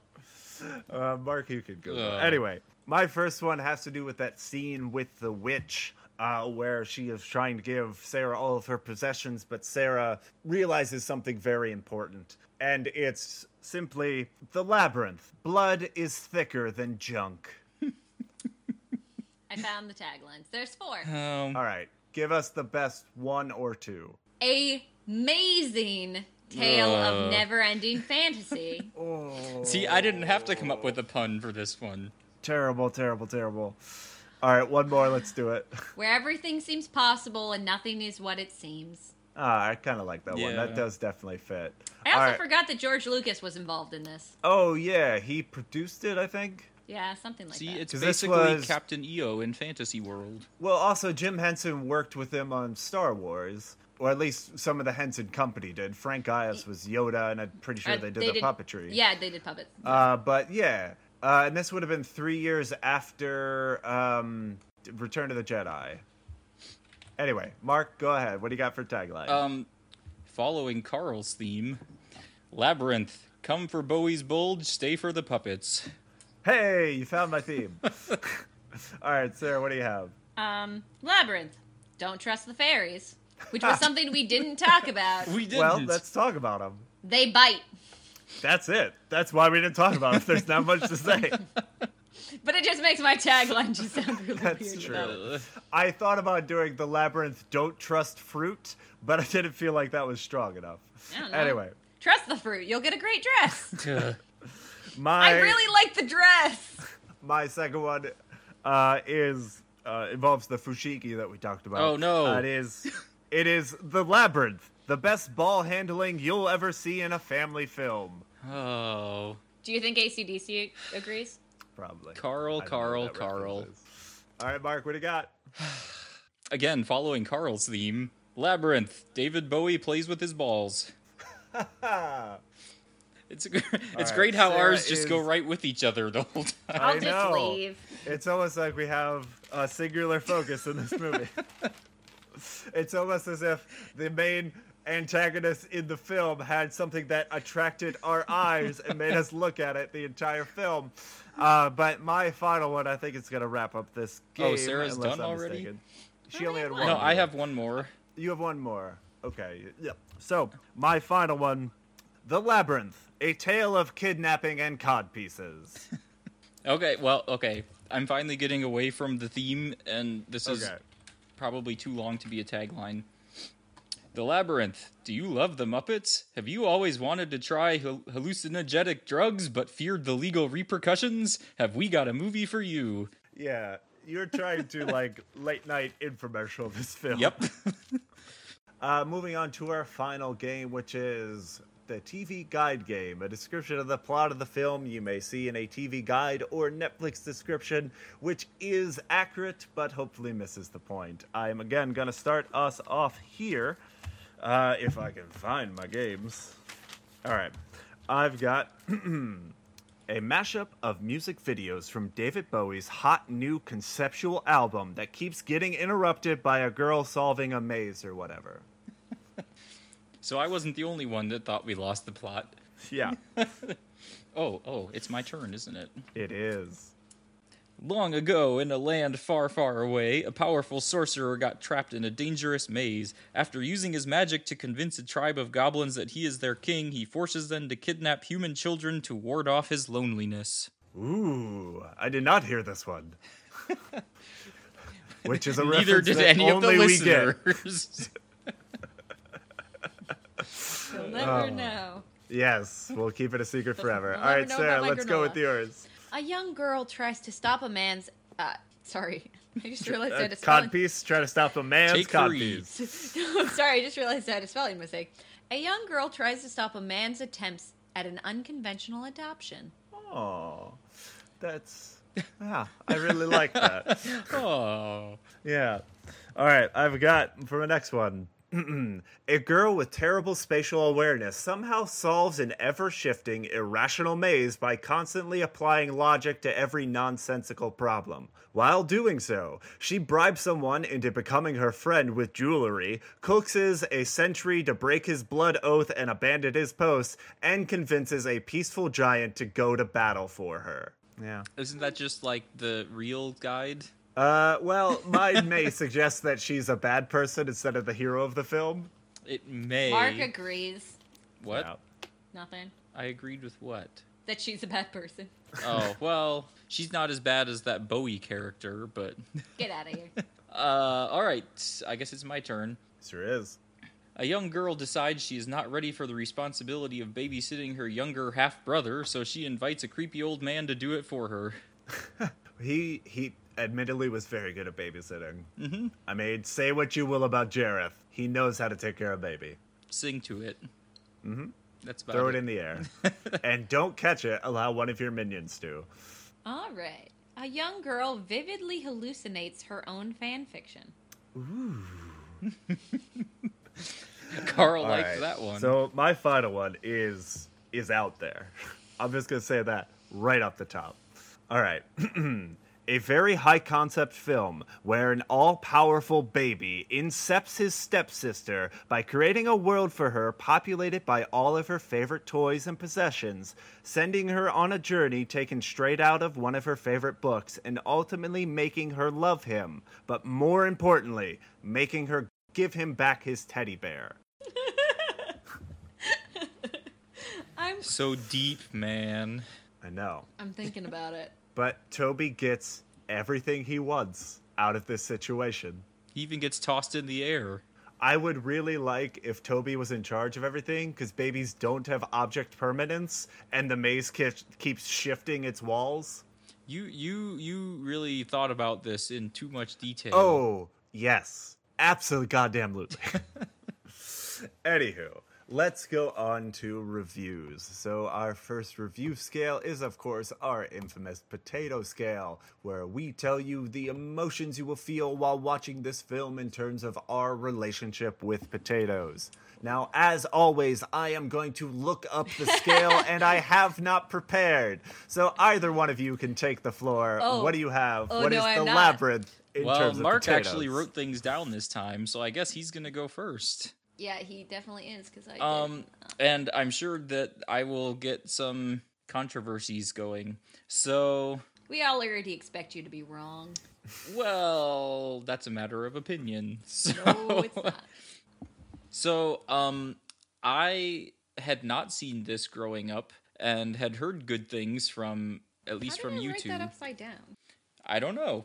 So I do have several potatoes written down, but I think I'm just going to go with the three main ones. I think at the beginning there were a lot of family issues going on, and some of that background stuff, plus the crazy sorcerer Bowie Bulge. So I have black potatoes for dark subject matter, but also I have potatoes with eyes because it seems like this was a thing that you two loved growing up, and apparently you still do. I get the feeling that kind of like the Neverending Story, where I loved it as a kid, and I still like it now because I have that nostalgia, but I don't know that if I had never seen it before, if I would have loved it very much now. So I'm saying that this one possibly is spoiled with age because having never seen it before and watching it as an adult, I don't like it as much as you two who grew up with it. Mm-hmm.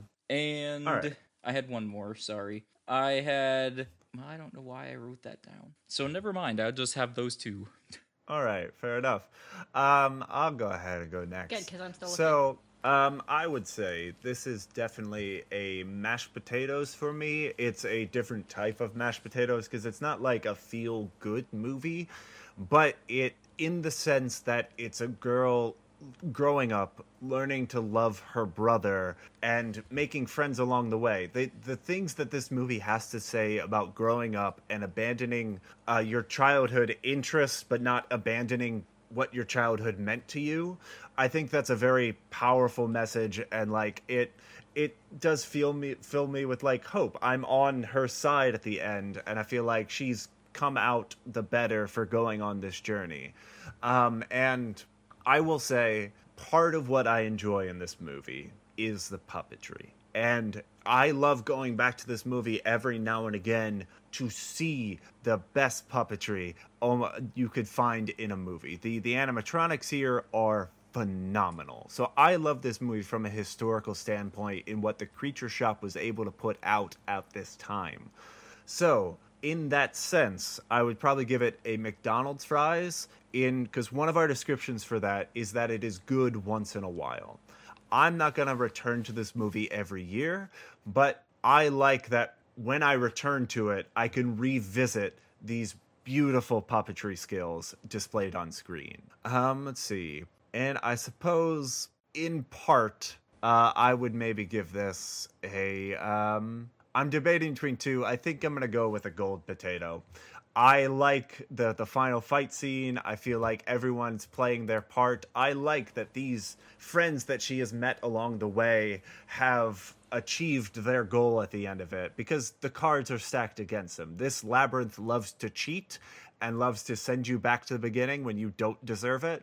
And to see them actually solve the puzzles and move forward, I feel proud of them having gotten to the end of the labyrinth. So yeah, that's my review. Sarah, what you got? I definitely agree with the mashed potatoes. I don't know if it's just because this was such a movie I've watched so many times that it just feels like kind of like it's more of like the homey kind of watching such a familiar movie and enjoying it and kind of settling into those moments that you already know. And I'm gonna give it a steak and shake. I think there is something that one of the reasons I enjoy it more than maybe definitely Mark, and even more, maybe more than you, is I feel there is something about it that is very much a nerdy girl escapist fantasy. To have that kind of like that girl who reads the sci-fi fantasy like and McCaffrey And winds up with Bowie. well, not even ends up with Bowie, but gets to go into the like her favorite fantasy book and meet these cool creatures and friends, and gets to have her hero moment and to do cool things. I think there is that in that book that I think all of us like unpopular girls in high school like relate to. And so I think there's a little bit of that in that for me. And so that is what gets it that steak and shake fries for me. But it gets a little bit of stuff off for Hoggle. Just for Hoggle. And for scaring childhood Sarah. It's a big no-no. All right, that may come up in our next scale, which is a rewatchability scale from 0 to 10. Should our viewers go back and watch this film? Definitely yes. If you haven't seen it, if you have seen it, go back and watch it. Even just from a like technical standpoint, to ooh and ah over the visual effects and the practical effects and stuff like that. It's just cool to watch. Even if you don't care about the plot, even if you don't care about and if you're like a fan of Jennifer Connelly, to see her very, very early starting role. I mean, to see like her so kind of self-assured at such a young age is really cool. She is the age of the character here. She's 15 in this role. Very young, and I mean, she's still acting today. Yeah. But yeah, I say definitely Good child acting too. yes. Oh, yeah. And I mean, I love her in things still today. She's a very good actress. I definitely say check it out, but I'm gonna give it a 9.75. That 2.5 loss is for Hoggle and for making me fear the stability of my head. Okay. It is Hoggle firmly didn't do attached to... that. No, but they're two separate things. They Okay. each lose some of that points. It is firmly attached to my neck, but I was worried about it when I was young. Yeah, I think I'm up there as well, because I haven't seen this film since college, which was several years ago, and I really enjoyed the rewatch on it. I in fact, it's rare for this podcast that after rewatching a film, I will then watch it again. But I watched it just yesterday with my girlfriend because she was interested in it. I was like, yeah, let's definitely check this thing out. Has she ever seen it? So she has seen it. It's just Okay, been good. a while. Right, she 'cause she kind of was recommended afraid of we the do heads. this film. Right.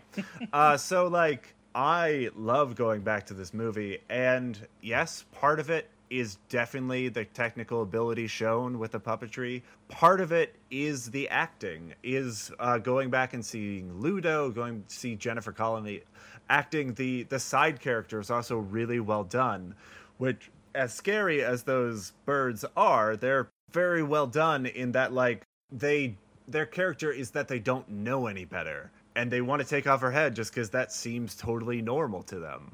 So I enjoyed this enough to watch it again. And I say, if nothing else, you should go back and watch it for the puppetry. But you will probably enjoy the story as well. I think it'd be a fun party movie. Yeah, just to have on in the background for like a Halloween thing. And or you can whatever. always find a Labyrinth fan, because all you have to say is, you remind me of the babe. What, babe? Mm-hmm. The babe with the power.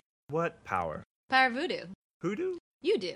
Do what? Remind me of the babe. Wow. I'm Well, good surprised job. it's only the second time we've done this on this podcast. Well, Anyway, they only did it so twice in the movie. as far as a numerical scale goes, I'm going to land firmly on a 9. Sarah really likes those decimal points in her ratings. She sure does. It's that I stopped her being able to give movies 12. And you guys know I'm 15s. very indecisive. Yeah. So, Now Mark's being indecisive. I had this rated a few points lower than you. Yeah, that's fine. Don't as appease long us. as it's above the kangaroo No, movie, Mark. I don't remember don't- what rating. I don't remember a rating. I think it 5 got a minutes 3. after I I'd think that given it. movie got a 3. Anyway, Mark, don't appease us. No. Tell us what you think I of the don't movie. care what you think. So Oh. I You should care what I think. I know where you live. I had it I rated also know at you a live. certain number, and then I increased it a point or two for the technical aspect because, as Mark we have loves repeated puppets. several times, the puppetry was very good. But not only that, like even the other special effects that were going on, the contact juggling that we talked for about. our audience members who don't know Mark personally, Mark has his guest room is just full of puppets. This is not Yeah. true. This is true. There are stuffed animals. There is one puppet in that room. Just Yeah, but full that of puppy, that puppet is very creepy, and so it Mark is a puppet person. that puppet is worth like 5 other normal puppets. That puppet is very Mark the has next done time Sarah puppetry in the comes past. over, I'll make sure to have all the Elf on the Shelves out all over. I the hate gross. them. Anyway, you So mentioned I the still haven't puppetry. given this a number yet, but I gave it an increase for the technical aspects, and the acting was also really good. I just, as I have also said, the story didn't really do it much for me, and What it's does do it for you, interesting Mark? that you found it homey, heartwarming because you were and you were excited about them all having their part in the battle at the end because Yeah. I didn't form any kind of connection with any of the characters. So it was difficult for me to get excited for them winning a battle when I didn't really care about any of them that much. And I suppose at, a movie that's 30 years old, you already know that they're going to win in the end. So it wasn't like any big excitement thing for me at the end. So, however, it's difficult because if it's something you haven't seen before, I would say it's worth watching just if you like all the technical stuff. And if you like the good acting, and maybe you will be like Carl and Sarah and really enjoy it. So I don't want to tell you not to watch it. However, my rating on it personally would be a 4. Wow. Well, there it is. All right. I will Is that above? say, That is above the kangaroo movie, right? Yeah, I Yeah. think Kangaroo was a 3. Anyway, I will say, Mark, you're, at least for the time this was released, you're not in the minority there. This film cost $25 million to make, and it only made $13 million at the box office. This was a financial flop. And it was, Brian Henson has listed it, the time this movie came out as the roughest time for the Henson Company and his father, which is sad because it's Jim Henson's last directing film before he passed. And it's weird because this is such a cult movie now. Like, Right. the amount of people I've seen pictures of online who have cosplay as characters from this movie, and I hear listed about as their it a lot. There's favorite plenty Jim of Henson people movie. who really liked it. So it's interesting that it would have done poorly in the box office. But I don't know. I don't know if Dark Crystal did that well in the box office. It may either. not have. But both of them have become big cult classics to the point of they're talking about. Are they still talking about doing a second Dark Crystal? They may be, though I think when we review that, because I know one of us will pick it. That one, I never saw as a child. When I saw it in college, I didn't connect with anything. I did. It scared me as a child.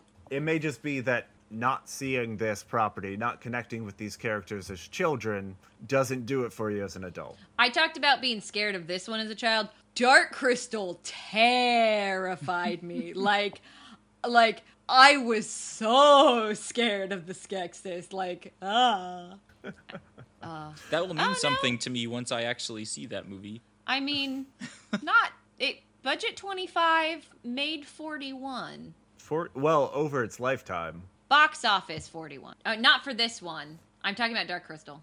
Oh, okay. For Dark Crystal. Because I was trying to see if they were both flops, but Dark Crystal doesn't seem to be.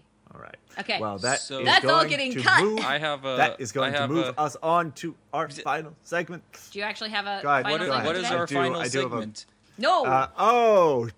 No, it's is not. that what you were interrupting for, Mark? Well, I was interrupting for something else because I had a surprise for you, but Ooh, surprise us first. Then let's do our credits, and then let's do our last. so neither of you knew about this, so hopefully you don't. You're something having upset. a baby. Yeah, no. So, remember how we used to do a 20 questions quiz to find out what the next movie was? We did, we and we did, were yeah. really bad at We it. were terrible at that, so I kind of thought of a little twist for it because I wanted right. you to guess at the next one because I thought it would Yeah, be we'll fun. give Is it shot. Pictionary?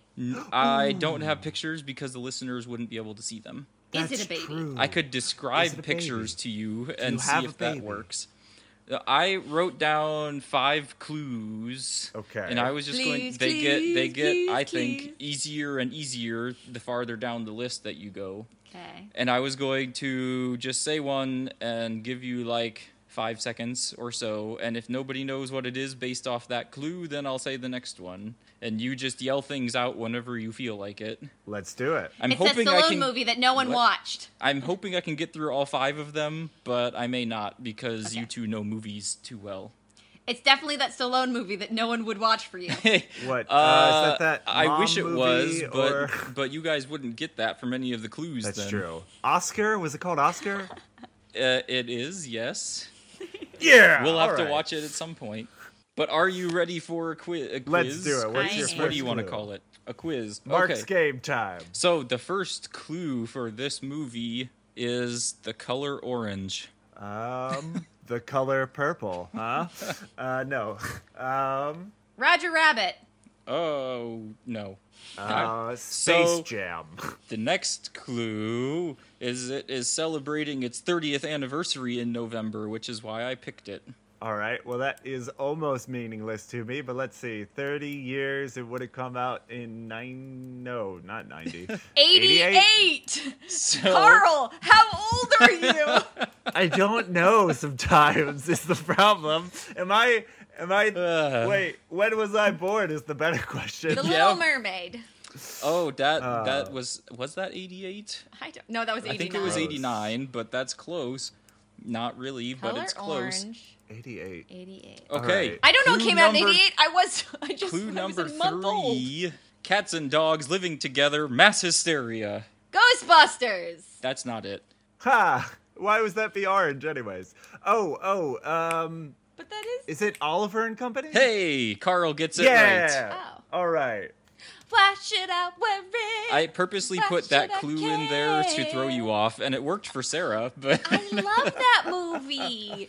It's So- got Billy Joel in yeah, it. the Does. next clue He's a dog? the next clue was that there's a well-known musician playing a main role in the film, and then it shares the story and title with a famous Broadway musical. Ah. Or very how nice. about a classic literary novel? Well, that too, No. but we don't care about that.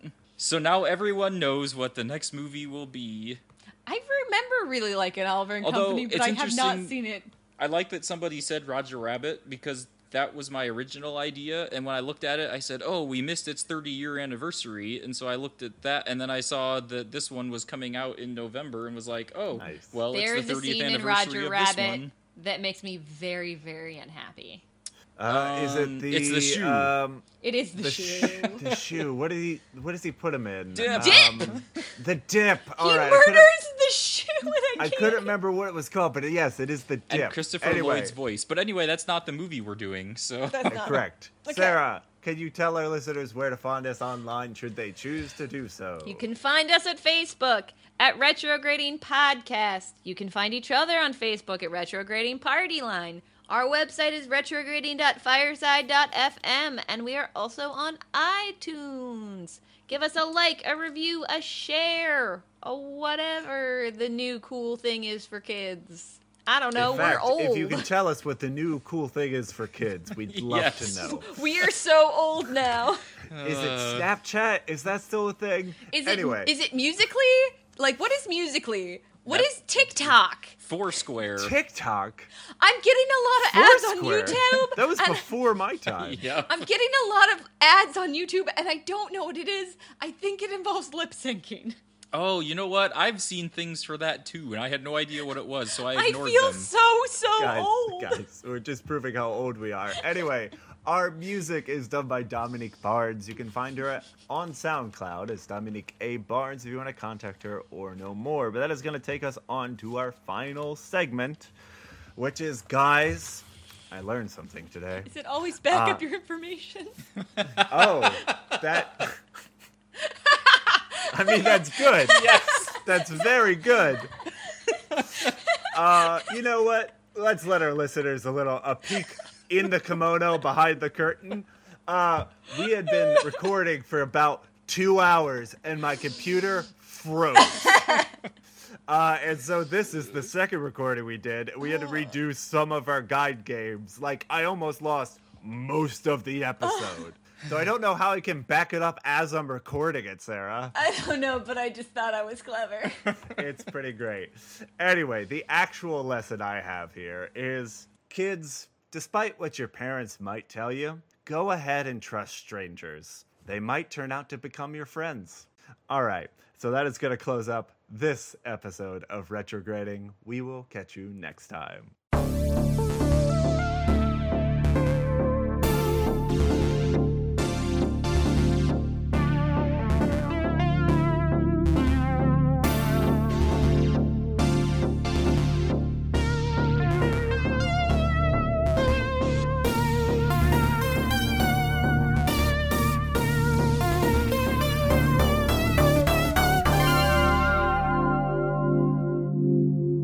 All right, we are synced.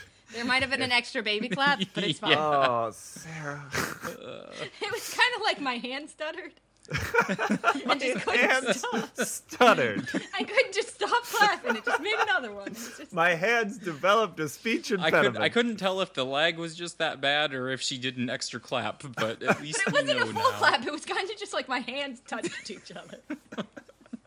I'm sorry. I did 5.5 claps. All right, I'm going to bring us in here. Okay, Carl, you know literally nothing about music, right? Sorry, get your headphones on. Yeah, what's up? Carl, Yes. you know literally nothing about music, right?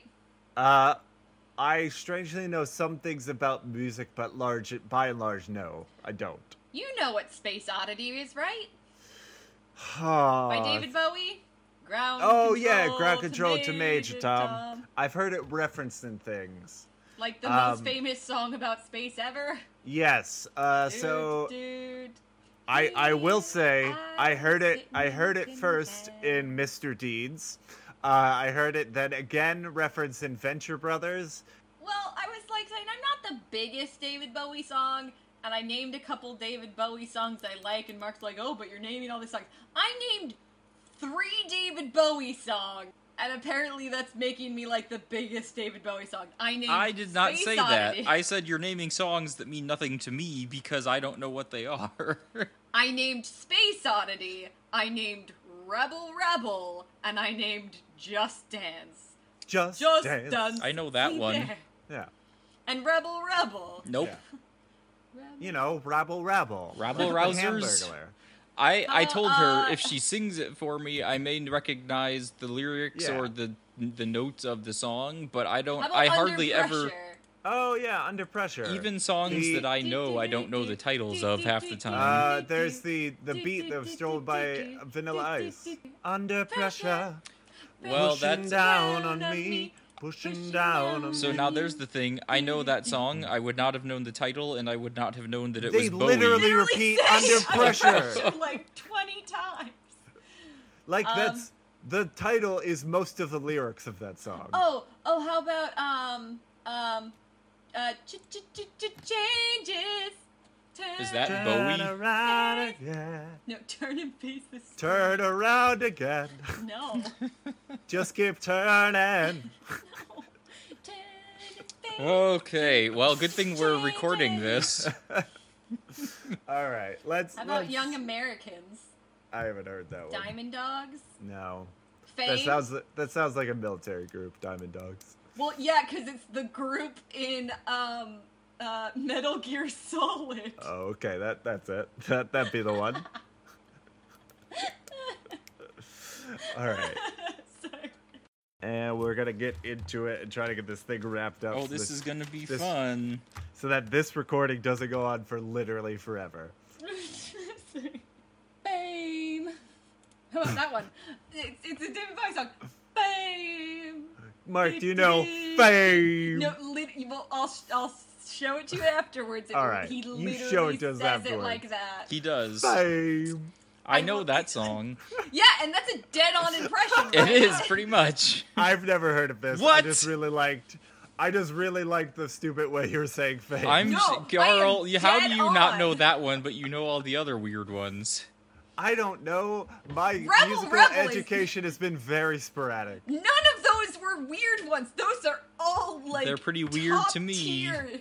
Well, that's because it's David Bowie, and they're all weird ones. But those are Well, all yes. top tier. Under Pressure is David Bowie and Queen. Rebel is pretty one of probably the most well known.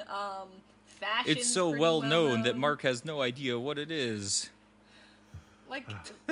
Fashion gets played on mainstream radio constantly. Okay. Rebel, not as much. Young American gets played constantly. Changes got used in the Shrek 2 soundtrack. Yeah. If you're on the Shrek soundtrack, you are beyond mainstream. Okay, let's go to games. Yeah. And All then right. I will show I you. would And then never Sarah call will rant Shrek some more. mainstream, but okay. Yeah. Well, I guess. Oh God, what would I call it? No, it's whatever is the level beyond mainstream. It's Right. So completely commercialized. yes. That's what I said, beyond mainstream. All right. Let's get into it. And then I will show you what a good impression of David Bowie is. Fame. Yes! Oh boy.